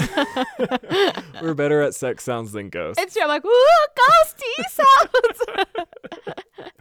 So even guests and families who lived on the islands claimed to occasionally see the ghostly forms of prisoners and even phantom soldiers. Phantom gunshots were known to send seasoned guards cringing to the ground in the belief that the prisoners had escaped and had obtained weapons. Damn. Yeah.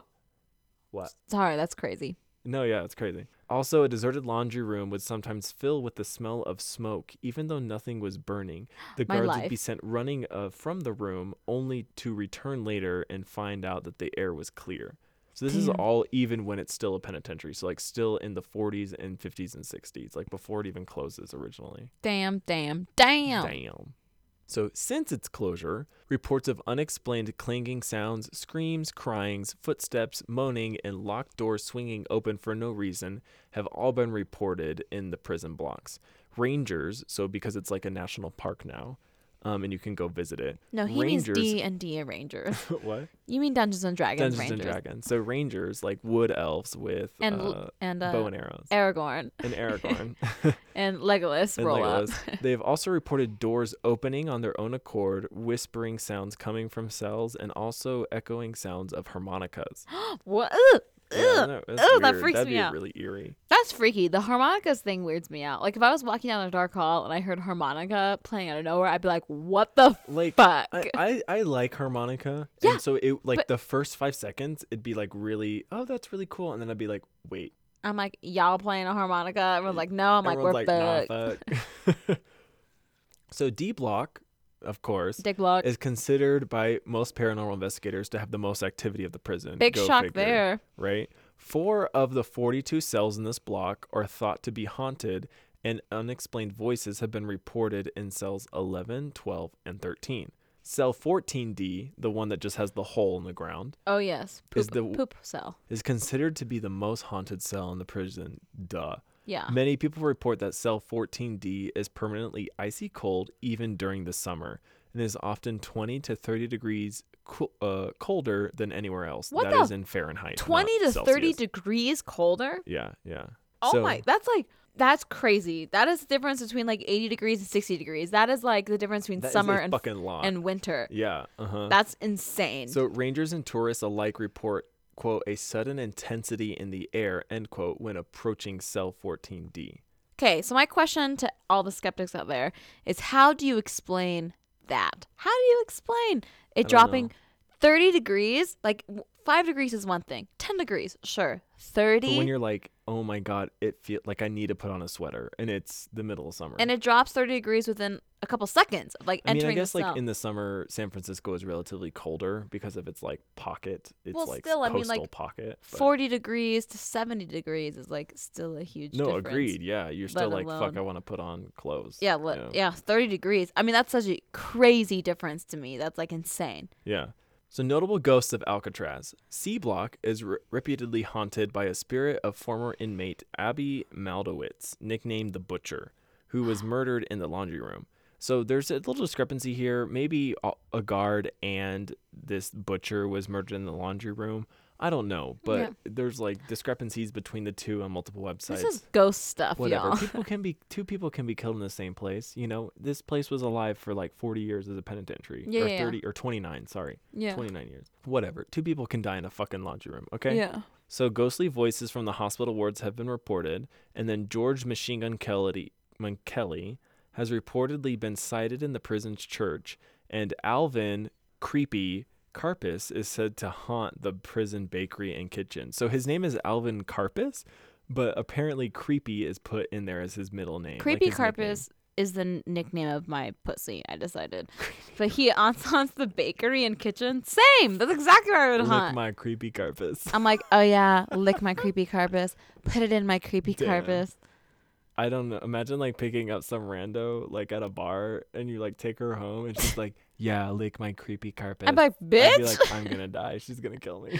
I'm like, it's too late. Enjoy these last few moments. I'm already fucked. I was fucked before I put it in her creepy Karpis. Like Alien, it just like this extra mouth comes out and just like. All right, you're suddenly animated and it's hentai. You're like, what? What the fuck? You have like tentacles going all your They're orifices like, for no yeah, reason. creepy senpai, my creepy Senpai. whatever.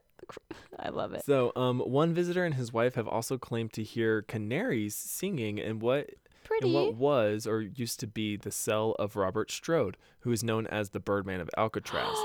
So, That's spooky. this is somebody you can go into, but basically Robert Strode, like before he went to Alcatraz, he used to be in some penitentiary somewhere in the U.S. Okay. What he would do there is he became like, he was in a fucking penitentiary and he couldn't do much. Yeah. But he had a window and birds would frequent his window. And what he would do with them is he would breed them, not breed them himself, but he would breed the birds and he'd become their Perfect. friends. So much that he had like tons of birds. That's fucking awesome. Yeah. I don't know to the Go extent it would Birdman. go on, but he would one breed them and two house them, and they'd be like, "Dude, stop! Dude, stop! Dude, stop!" And they wouldn't stop, so they sent him to Alcatraz. Jeez. So even though people report this and people know him as the Birdman of Alcatraz, he never had birds at Alcatraz. He was not allowed. And yet you can hear the canaries. Cool. Yeah, is I that want- crazy? Okay, goals. If I was staying in a prison, that's the exact thing I would do for my pastime is Oh, yeah. breed birds and like become... I'd be like Rat Man. I'm like cat girl, cat woman. Damn it, I messed up. Count down. I'd be like Gerbil Man. with some Gerbil gerbils on my man, ass. naked roll mat, naked roll mole rat Naked girl. Roll Man. Yeah. Oh God, that's hard to say. Naked mole rat. rat. That's like a fucking Russian wristwatch situation. Yeah, Jesus. Naked mole rat. Naked okay. mole rat. Try to say that 5 times fast. Naked mole rat. Naked mole rat. Naked mole rat. Naked mole rat. Whoa. Whoa, That was that's good. hot. That was pretty good. That was. I'm impressed. Wait, I think I just said it 4 times though. You pussy Fuck bitch. me. I'm a fucking cunt. Anyways, now we're getting into stories. So get ready. Hold your tits. My tits are currently held. So one Park Service employee stated that she began working one rainy afternoon when the sparse number of tourists were not enough to keep all of the guides busy. She went for a walk in front of A Block and was just past the door that led down the dungeons when she heard a loud scream from the bottom of the stairs. She ran away without looking to see if anybody was down there.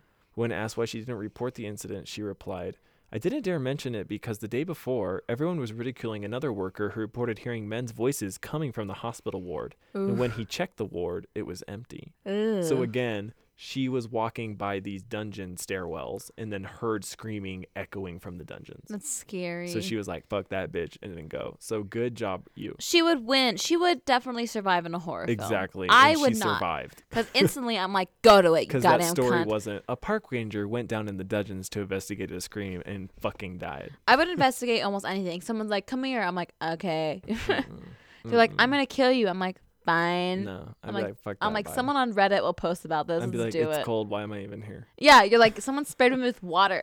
Yeah, fuck this. I'm That's dead. Corey's that's Corey's hell. Like if Corey dies and he knows he If went you to locked hell, me in a cell that was cold and threw water on me, I can't think of a worse thing. and like they like I don't know, say like I hate dogs in front of you. Yeah, as and well. they like punched puppies. Oh my god! They punch puppies while throwing While ice throwing water on on me, I would probably just kill myself. I think right your there. heart would give out. I would start banging my head against the wall until I died. Oh no! Fuck! No one ever did that to Corey. I'll kill you. So in 1984, paranormal investigator and writer Michael Corey, Kouri, You mean Cory? Woo woo! This is you. so claimed that he visited the prison and in a trance was spoken to by the spirit of a dead prisoner who told him that he had been beaten and had his legs broken and then was placed in solitary confinement. Oof. That sucks. In 1982, and this is directly from Wiki. I am reading. So like other things that I've been reading are just like paraphrasing, but this is directly from Wiki too. In Quote, unquote. 1982, radio morning news anchor Ted Wygant, a skeptic of the paranormal, visited Alcatraz with psychic Jean Borgen and spent the night there. Wygant, the skeptic, said for most of the duration of the visit they found nothing, but around 3 a.m. in the utility corridor, the place where 3 of the men of the 1946 Battle of Alcatraz were shot dead, he said that although it was pitch black, he suddenly got a tremendous feeling of anger and felt an evil presence lying on the floor at the place where the men had died. He started cursing and said that he felt a strong compulsion to fire a gun at people. Borgen said that it left Wygant. So Borgen, the girl that was there with the psychic, said that it left Wygant quite out of character and said that when they turned on the light, his face was changed and you could, I got chills, and you could see the anger and hate in his eyes. Like he was like temporarily possessed. Oh my Isn't god. that crazy? Wygant has said that although it is quite difficult for him to believe that there was something supernatural going on, he is certain that he felt something did happen. That's he was like, insane. something did happen, but I'm not going to say that it was ghosts. Isn't it crazy that I feel like with a lot of ghost stories, when you mention specifically there's a skeptic, it's always like that's the target, like that's who the ghost or when demon. they're the one who goes? Yeah. It's like, oh, like hell yeah, if I was a fucking ghost, yeah. like, oh, Jordan's the skeptic of like the 3 of us. Like, I'm gonna go after Jordan. It's just interesting that like the ghosts can somehow sense that, or the demons like Yeah. understand like, oh, this person like If doesn't I was a feel ghost and I had a afraid. skeptic, I'd be like, I'm possessing that motherfucker. Right. It's just so interesting that skeptics are always the targets. It's not the people who believe. So it makes you think Yeah. like, are the people who believed once skeptics, or they just believe? And the skeptics, it's just crazy. Yeah, it's cool. I love it. Ghost stuff. Go ghost. Ghosts are cool. Next story. So there's basically a psychologist and a psychic. They were just touring the island one night. I don't know what the decade is, but finally they went into one of the industries. It was called the Industries Building. It was Okay. basically where the inmates would work and sew things together to be sold off. Wouldn't they sew like free work. shoes and stuff? What would I they have sew? no idea. Yeah, Okay. I have no idea at all.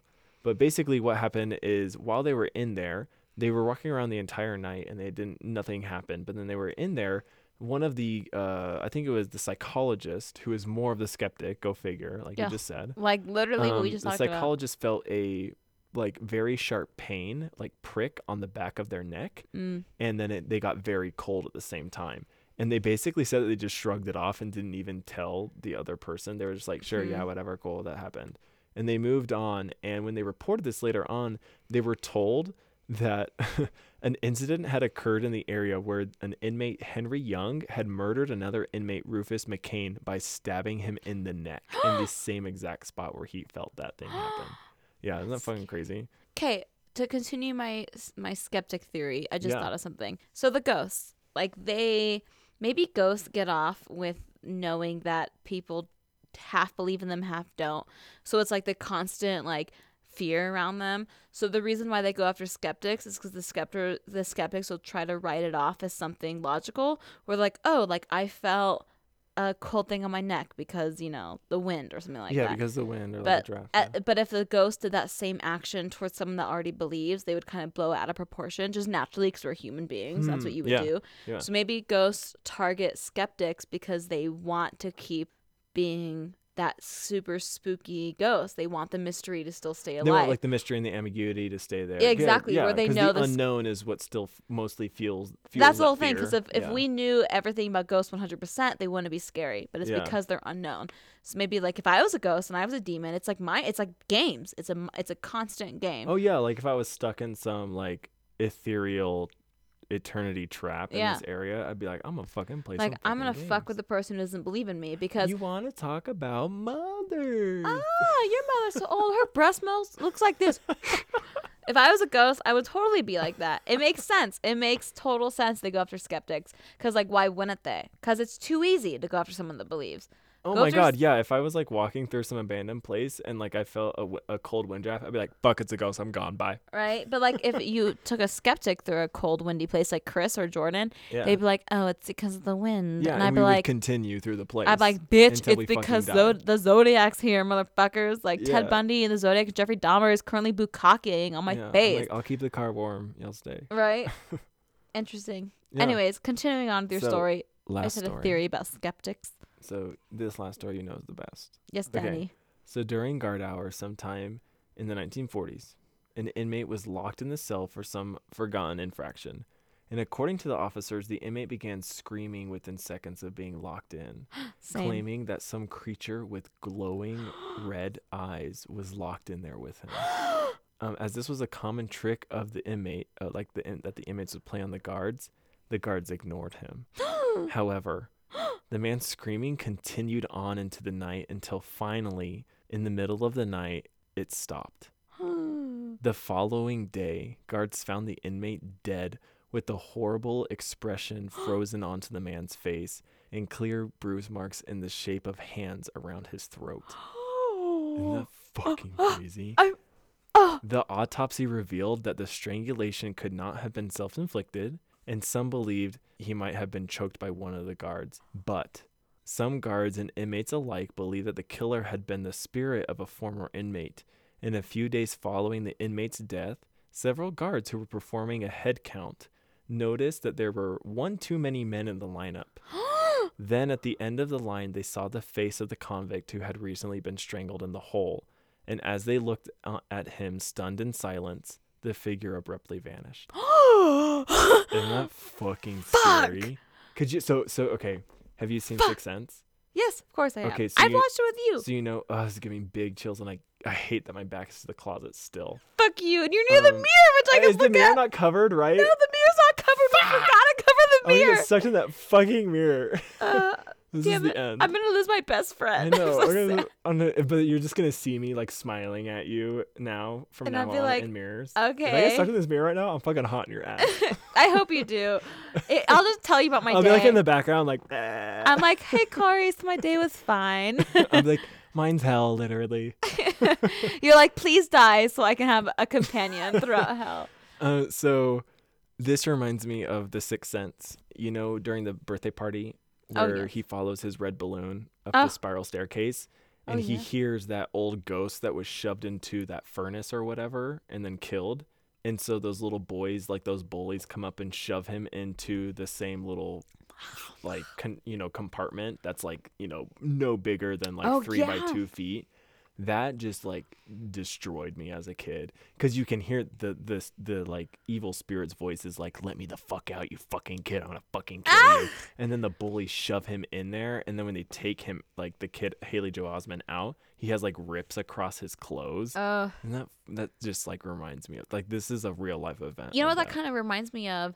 It might be like a nod to it during The Haunting of Hill House, when the son, when the little boy gets like he like presses the elevator and it goes down to like the basement or the crawl space he didn't know about, Yeah. and he sees like the thing and he has like the rips across his clothing and this and that. Yeah. Kind of reminds me of that. It's like that type of similar. That was such a scary part. I love that part When he got in, I was like, you're fucked. The scariest part of of Hill House for me is the driving scene when the sisters are arguing. That is the best jump scare ever it's so sorry. Yeah, I think that's probably the best jump scare that I ever It's so unexpected, witnessed. but it's so relevant because it's so like the little sister being like, shut the fuck up and focus so you can go save me. Right? Or go save yourselves. Yeah. Like, quit fucking bickering to each other and get over your fucking sibling rivalry and just focus. It's so like deserved. Yeah, and exactly. And like, this is the reason why I'm dead. Yeah, because you fucking just like, y'all can't love each other. Yeah, it's like it's like the biggest slap in the face of any jump scare I've ever experienced in my life. It's so good. The scariest ghost for me is the bowler hat man. The bowler hat? The tall, long one that floats down the hallway. Oh my. Oh. And where he like leans his head under the bed and looks at the little kid hiding under the bed. Oh my fucking god. That fucking destroys me. Up. Yeah. Yeah, it's just like if I woke up even today and just saw a 9-foot tall man floating in my room, I would kill myself. You know who? I don't know what. You know who? He reminded me a lot of Slender Man. Yeah, he's of like a very the super slender tall, lanky, wearing a suit. Like he reminded me so much of Slender Man. It was. I just don't like things that just stand purely exist. Yeah, like I don't. Like one of the earliest. An image from one of the earliest films that scares me is from Nosferatu. Oh yeah. And it's when he's not even like in, Dracula form. He's dressed up, but he still's very gaunt, and because it's black and white, it accentuates his gauntness. And it's extra spooky, and it's him, and he's like sort of decrepit, like walking and hunched over, but he walks out of a shadowy like tunnel and then walks into the shot in the frame, and he's just looking at you, but just walking towards the screen. Oh, it just destroys me. Oh, like the Twin Peaks that we've talked about.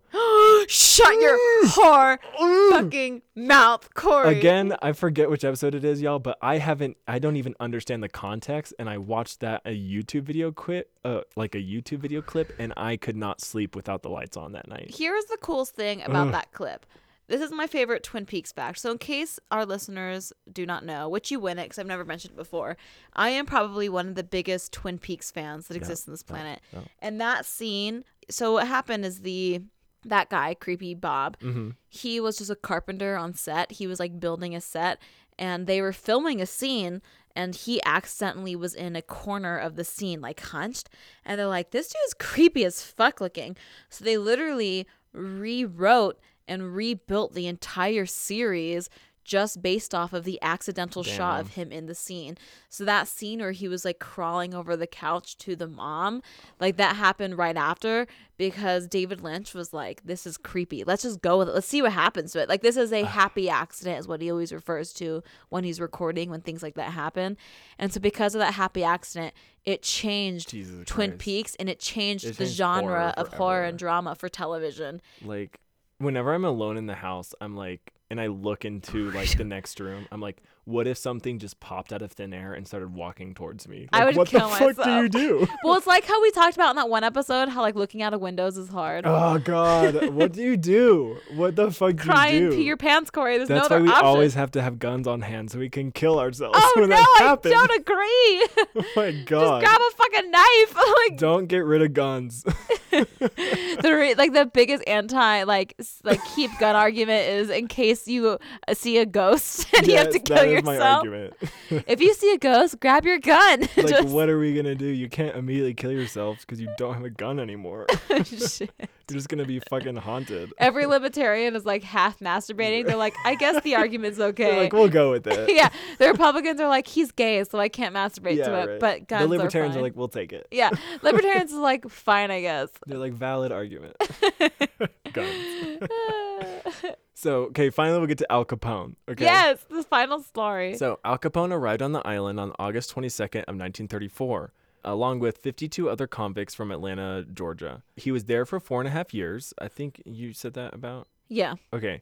And then he leaving in 1939 due to syphilis. So, Capone was not popular in Alcatraz, as his notoriety made him a target for other convicts. Things got so bad that after the 8th attack on him in the yards, he was excused from going outside during free time, so he eventually got a banjo from his wife and joined the prison band. So instead of going outside, he would hide in the showers and play and practice his banjo. Yeah, so he literally would. Yeah. So one of these fights in particular sent Capone to cell block D, where he spent 8 days in isolation. Shit. So he never went to the hole, but he was in those like really bad cells for 8 days of isolation. Fuck. While Capone was working in the prison basement, an inmate standing in line waiting for a haircut eventually stabbed him with a pair of shears. Damn. That is the event that eventually, like with his growing insanity, that was like the big like last event that basically sent him to It was the like the other catalyst. penitentiary. Like it just Yeah, it was fucked like, him over the okay, head. this guy can't handle this place. He can't be here anymore. He needs to be sent somewhere else to serve out the rest of his time. Yeah. So, banjo sounds have been reported to emanate from the shower room where Capone used to practice. As well, many visitors have reported feeling a cold chill when walking through the showers, and one visitor reported even feeling fingers on the back of his neck, but turned around and nobody was there. No. That is disgusting. No. Also, the cell where Al Capone stayed, there are reports of hearing him playing his banjo and reports of him talking to Clark, more specifically the spirit of James Clark, which was the brother-in-law of Bugs Moraine, one of the victims of the Valentine's Day massacre that Al Capone was responsible for but never officially accused of being involved in. See, it ties all. It tells that like y'all waited. We talked about D Block. We talked about fucking Twin Peaks. We're here. We're fucking We're here. fucking here. It We're all ties queer. together. Fuck we you. tied it all fucking together. So Al Capone claims that James Clark. Shit. Al Capone claims that James Clark's ghost haunted him ever since 1929 on the day after Valentine's Day. Yeah. And would torment him senselessly. Even before his presumed psychosis or psychotic break in Alcatraz, there are witnesses saying that they heard Capone mumble to a spirit named Clark. And also, when he was in Alcatraz, guards would repeatedly check in his cell at night as they would hear him mumbling and talking to himself because they thought that somebody had gotten into the cell with him. Oh my God. So, even to this day, when people and rangers walk around, like when they close up and they're alone, they will hear the mumblings of Al Capone and also sometimes the yellings of him yelling at the ghost of James Clark haunting him. Oh my God. Yeah. So, legacy of Alcatraz Island in 1972, Alcatraz became part of a national recreation area and received designation as a National Historic Landmark in 1986. Nowadays, you can go and you can do a historical tour of the place that is also basically half ghost tour. Yeah. Because duh. Because why wouldn't it be? Yeah. Just listen to the past 20 minutes of this podcast. And get this. If you go. Oh my God. When you go tour D Block, the guides will offer people to go stay in the pit, to go stay in cell block D14, and you can go in there, but you can only go in there alone, and they shut you in for 10 minutes in the pitch black darkness. I would do it because the sun cannot reach. So these, I didn't mention that because I think I deleted it eventually. But in those last 5 cells, including the worst one, cell block D14, the sun will not reach. Like they don't have windows, so the sun will never ever reach those places. So you can go. And you can, if you ask, or also sometimes they will offer, you can be shut in to cell block D14, and you can stand in there in total pitch black darkness for 10 minutes. I would so do that. But you can only go in alone. They won't let you go in with somebody else. You can only go in alone. If I knew there was an ending, like, okay, 10 minutes, I would do it. I would do it. Because I'm so scared. I would be mad at myself if I didn't. But I'm trying to think of the least amount of money that you would have to offer me to do that. Okay, here's the thing about cell block D14. Because if I went there in the pitch black, you know what would happen to me is I would see Noob again.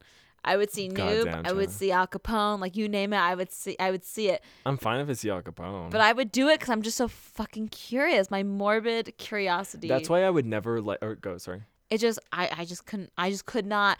If someone said, okay, Chana, go in there for 10 minutes, I'd be so scared, but I'd be like, okay.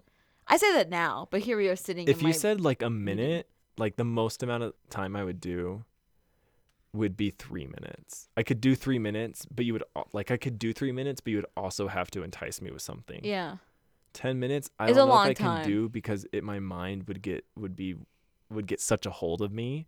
I That's couldn't do true. it. I'd be like, something's gonna reach out of that fucking hole and grab my leg. Something's gonna reach out of that fucking hole and grab my leg. Even you Something's saying gonna that reach is out of my like- hole and grab my fucking leg. Ah! Like I can't. Like I wouldn't be able to do it.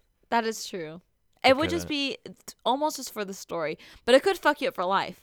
It's a gamble. It's a dice roll. Like, am I going to come out of here with a scary story, or am I going to be fucked forever? And the whole like other overtone of that is that you're also like at that moment then like enticing bad shit to happen to you. That is true. And that's the main problem with. And that's the main problem with me and Noob is like anytime I would think about Noob, the more I gave into it, the more intense the situation became. Exactly. And the less I gave him and fed him in a sense. You know, it's like a demon and scary stuff is like I don't know, you need to feed it. You need to feed it in order for it to grow and they to want thrive. fear. Yeah. You need to it's like a plant. You need to give it the sunlight, the water. You need to give it the fear and the attention that it requires in order for it to bloom. So I get it. Like the going into that cell for 10 minutes is essentially asking for in a way. It's saying, it's agreeing and egging on the demons. Like ghosts, like you're whatever. in there and just like you're fine, everything's cool, and then 3 minutes in you just hear and you just feel like breathing on the back of the neck. Like what the fuck do? You I'm like like- totally invited this to happen. I'm like, Johnny Torrio. They're like, no, Johnny the Real. it's me, the cell block D14 Tango. I'm like, ah. I'd be like, what the fuck? Like, what do? Do you just scream? Like, I don't know. I don't know. Fucking kill yourself. Anyways, Channa, how's your fucking sex life? After that, great. Yeah. Well, to be honest, my sex life this week has Yeah. been mind-blowing. Yeah. So 2 nights ago, the night before Valentine's Day, Jordan and I, out of nowhere, had sex. You know how that's kind of sometimes the best type of sex? Like, you're laying in bed cuddling, then out of nowhere, like, one person gets horny, and then it's, like, escalates, and you're just, like, fucking all of a sudden. Yeah. It was like that. But something happened. So, you know, Yeah. I'm 23 now, so I've been having sex for, 5 or 6 years. Yeah. So in, like, the 6 years I've been having sex, I experienced an orgasm like I've never experienced before this week. So that my sex life is Fuck yeah. fucking great, to be honest. And other than that, big thing happened this week. Crazy sex happened, but my apartment almost burned down this week. Yeah. So if you guys Google Los Hermanos Provo fire, Yeah, you guys Los will be Hermanos, able to see it yourself.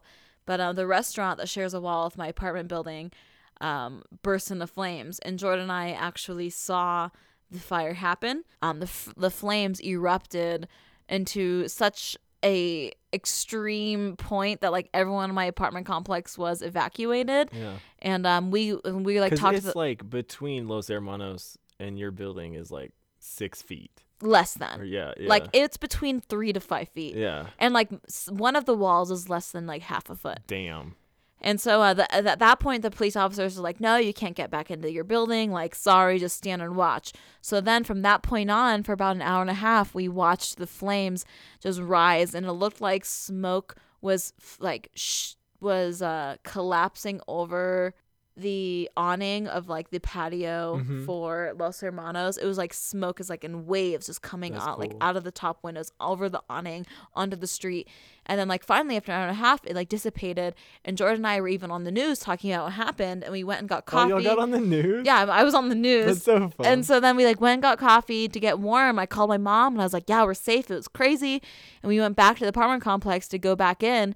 And as soon as we got back, it like re-erupted and burst into flames. And so from that point on so at this point it was like 2 hours in. And for about 3.5 more hours, we watched the flames shoot towards our apartment, touching our apartment You're like, building. cool. And it was like we stood on top of the parking garage and I just like sobbed. And we literally just stood there for in total 5.5 hours. But at that point, it was 3.5 hours Yeah. just watching our apartment almost catch on fire. But because of the wonderful Provo Fire Department and Springville and Yeah, Orem Fire Orem, yeah. Department, and they saved our apartments. So only like 10% of our apartments were affected from smoke and water damage. But Jordan and I were very, very, very, very lucky, and our apartment was 100% okay. We went back the next day to assess the damage. We were okay. Like our lobby and gyms, fucked. Yeah, I'm here for the first time, and they smell a little bit, but like your house doesn't even smell like anything. Like and that was less than a week ago. When we walked into our apartment, we just like held each other and cried because like we couldn't. Everything's perfectly fine. Like it went from 12 hours before, thinking everything that I have built my life up to for the past 5 years literally went up in smoke. To we're okay. It was insane. And smoke damage like destroys everything. Right? Yeah, people don't really. You think about what has burned, but on top of that, smoke damage destroys so much more. But the crazy part about our apartment is we actually realized the heat got so intense in our apartment that any picture that wasn't pinned down from like a photo frame or from like magnets actually curled like paper and photos did. So when you hold like a lighter next to a photo, how the corner starts curling? It was like that. So all of our photos actually curled because the heat was so intense. Cool. So the crazy part about all this is we realized if we left for D&D 5 minutes sooner, we wouldn't realize it had happened, and both Simone and Toulouse would have died during the fire because the heat was so intense, and the smoke damage, like the smoke throughout the entire apartment was crazy. So thank God we were late that one day. But so that was my whole week, is we dealt with the fire, and then we had celebratory crazy hot sex because we still had our apartment. And I have been like eating French fries and like pounding calories. If your house or apartment almost burns down, you will have the best sex of your life within the next week. So like if you want a good sex, just like has your sex life stamp of guarantee. So just light your house on fire, because it'll definitely lit our sex drive on fire. But it's been probably the one of the most interesting weeks of my life because of the ups and downs, because it went from thinking I was going to lose everything to everything's okay to having crazy sex to work to this and that. It was just insane. That was my whole week. So Corey, how was your sex life then? Yeah, mine was good. Mine was fun, a little sadder. It's okay. You mean you didn't have a fire has like an awesome crazy out-of-body orgasm? sex experience. I didn't have a fire. We played D&D. And then while Chano was having an out-of-body sex experience, I was watching porn. But y'all, my porn is hilarious this week. Okay, so I was watching porn I don't remember what day this week. Anyways, actually, no, okay, it didn't start out as me watching porn. It actually started out as me as having like a really good writing session. Okay. And in the middle of it, I was like, fuck, I need to look up other gay horror stories or horror films and see what has been done and see how it has been done. And one thing leads to another. And one thing led to another. And loneliness led to another. No, so I went to some random person's like 100 best gay horror, Two Girls, films. One Cup, number one. Right. And so it's like the top 100, and then like number 13 was something called The Hole. Speaking of subblock D14. Right. No, oh my God, I didn't even realize it. It was called The Hole. And what it said was it was like a spoof of the film The Ring. But it was a gay pornographic spoof of The Ring, and I was like, I need to fucking see this right now. Yes. So I went on like one of the Pornhub's alternatives or whatever, and I found it. Okay. So it's this hour-long film, like basically hour-long parody of The Ring, but it's about if you watch this film, you'll turn gay in 7 days. Oh my. So y'all, it starts out, so if y'all have seen The Ring, it starts out with two girls and they're like, so what's up, y'all? Like, it's like Friday, let's like put some movie in. And the girl's like, oh my God, I heard about this film that'll like, if you watch it, you'll die in 7 days. And they watch it and they die in 7 days. But like to be honest here, Corey and I would do that to each other. Oh my I'm God. like, Corey, I heard about this. Okay, we're watching it. Yeah, exactly. Yeah, exactly. That I would do. I'd be like, we're watching that fucking shit. I don't believe it. And then we get a call and I die. Anyways, so this starts out with two bros. And they're like, yo, bro, what's up? There's like literally football on in the background. And the guy's like, hey, bro, I've heard like there's this movie. And if you watch it, you die in 7 days. And the other guy's like, nah, bro, that's not real. Let's watch it. And then they watch it. And then the guy's like, or they're about to watch it. And they're like, nah. And one of the guys like, nah, I don't want to be gay. And the other one's like, yeah, because I watched it. And the other one's like, well, when did you watch it? And then one guy's like, 7 days ago tonight. And he's like, dude, you're gay, bro. And he's like, nah, I'm not gay. and they're like, okay, well, let's see if you're gay. So then they watch porn, and then they start touching each other, and then they just have sex. And then it's like this whole hour-long mini series of these two different like bros watching the movie and then like having sex. It's hilarious. That's hilarious. It's hilarious. Porn is the greatest thing that's ever been invented, I'm pretty sure. Yeah, and to note, I did not watch the entirety of it. I just like skipped every 5-10 minutes and watched about a minute. It was fun. He's like, no homo, bro. I did not sit there for an hour and watch a porn parody. What? I am not 47 and single. Not you. No, you won't be 47. Yeah, I'm 27 and single, not 47. You have 20 years to go. Yeah, Corey. at 47, if I am single, I will watch an hour-long gay porn. Well, see, here's the goal. Hopefully when you're 47, well, I actually know this is a fact. You're going to be married to like the most wonderful man in the world. Yes. And you will turn on that parody when you're 47 it's and hilarious. be like, I sent it to Tyler, and Tyler was like, what the fuck is this? And then I sent him, it's a gay porn parody of The Ring. And then like 20 minutes later, he was like, oh my God, this is hilarious. I love it. It was I good. love it so much. It was good. I love it. I love it. So yeah, that was my sex life. Well, yay. How's Game of Thrones? Where are you at? Oh God. Oh my God. Where are we? Just tell me the season. Season 6. I'm only in season 5. You haven't even gotten to season 6? Nope. Oh, then we're just season 6, mid-season 6. Cool. I don't know where you're at. We're getting there. I have no idea. We're getting there. Because I always stop when Tyrion leaves. Well, I actually can't say this because it's not spoiler. That's probably true. Yeah, that's too soon. So so never mind. I stopped mid-season 5. For the mid-season 6. 2 or 3 times I've rewatched Game of Thrones, I stop at the exact same episode. Oh, nice. So I don't know what. Yeah, I just can't get past it. It's really good. I'm really excited. But I know I'm like an episode before the worst episode of Game of Thrones of all time. Oh shit. It's the one where everyone's like, "Oh, like this is one of the worst episodes of any TV series ever," but specifically Game of Thrones. As in it's bad? Yeah.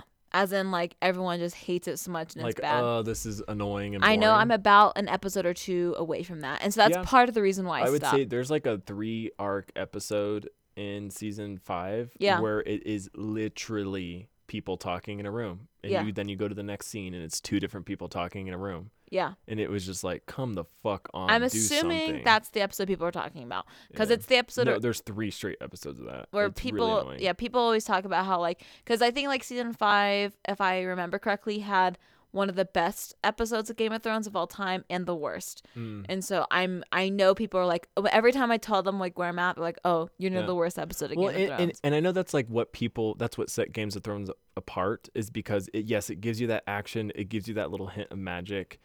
But what makes it so good is that those scenes of 2 people talking in a room are so fucking good. Yeah. But no, these three episodes, like after the first one, it's like, okay, it's literally been 2 straight episodes of people talking in a room. And then the 3rd episode, you're like, holy shit. It has literally almost been scene after scene of 2 people talking in a room.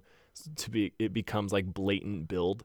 Oh, yeah. So you're just like, this is stupid. Stop. Like, give us something. Do something. Like, do something. Like, make an explosion happen at least. Like, do something. Or just like, no, I don't even care. Just have like characters move to different places and do something. Like, stop. Like, sitting. even let them like exit the fucking room. Yeah, like make them go to the bathroom. It's more exciting. You don't need to take fucking three straight episodes to build stuff up. Like, I have not been there yet. Build certain storylines while you're like, resolving other storylines. You know, there's always like 10 or 12 different storylines going on at the same time. Yeah. Like, but those 2 or 3 episodes, there's just like nothing going on. Yeah, I am not there yet. I'll be there.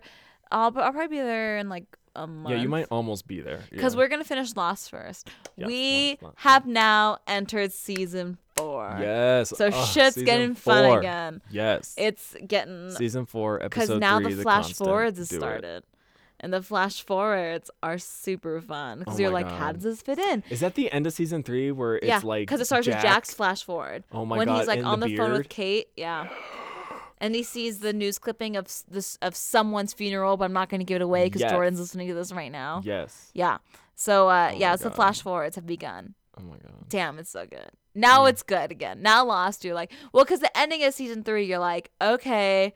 Like, they're starting like to the last become 3 a little bit more episodes of genius. season 3, you're like, the writer's strike's over. Let's go. Yeah, like the writer's strike is now picking up the pieces from like 10 episodes of season 3 and fitting it into their whole point, their whole goal of Fuck yes. these series.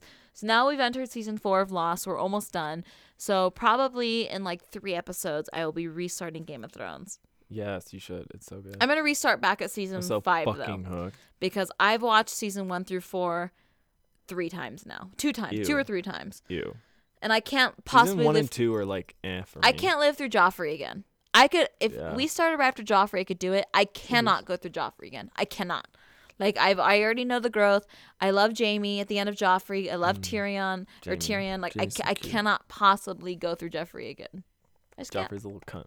But yeah, so that is all of our sex lives. Oh, wait, before we finish. Yes. News story, like relevant current news story about Robert MacArthur or something like that. It's the Canadian dude that was killed. That's the serial killer that was caught like Yes. 2 weeks ago or 3 weeks ago. Yes. He killed like 8 gay men. Yeah, and he Yeah. was arrested when he had a victim tied to his bed. Yeah, the victim was tied to the fucking bed. Isn't Yeah. that fucking crazy?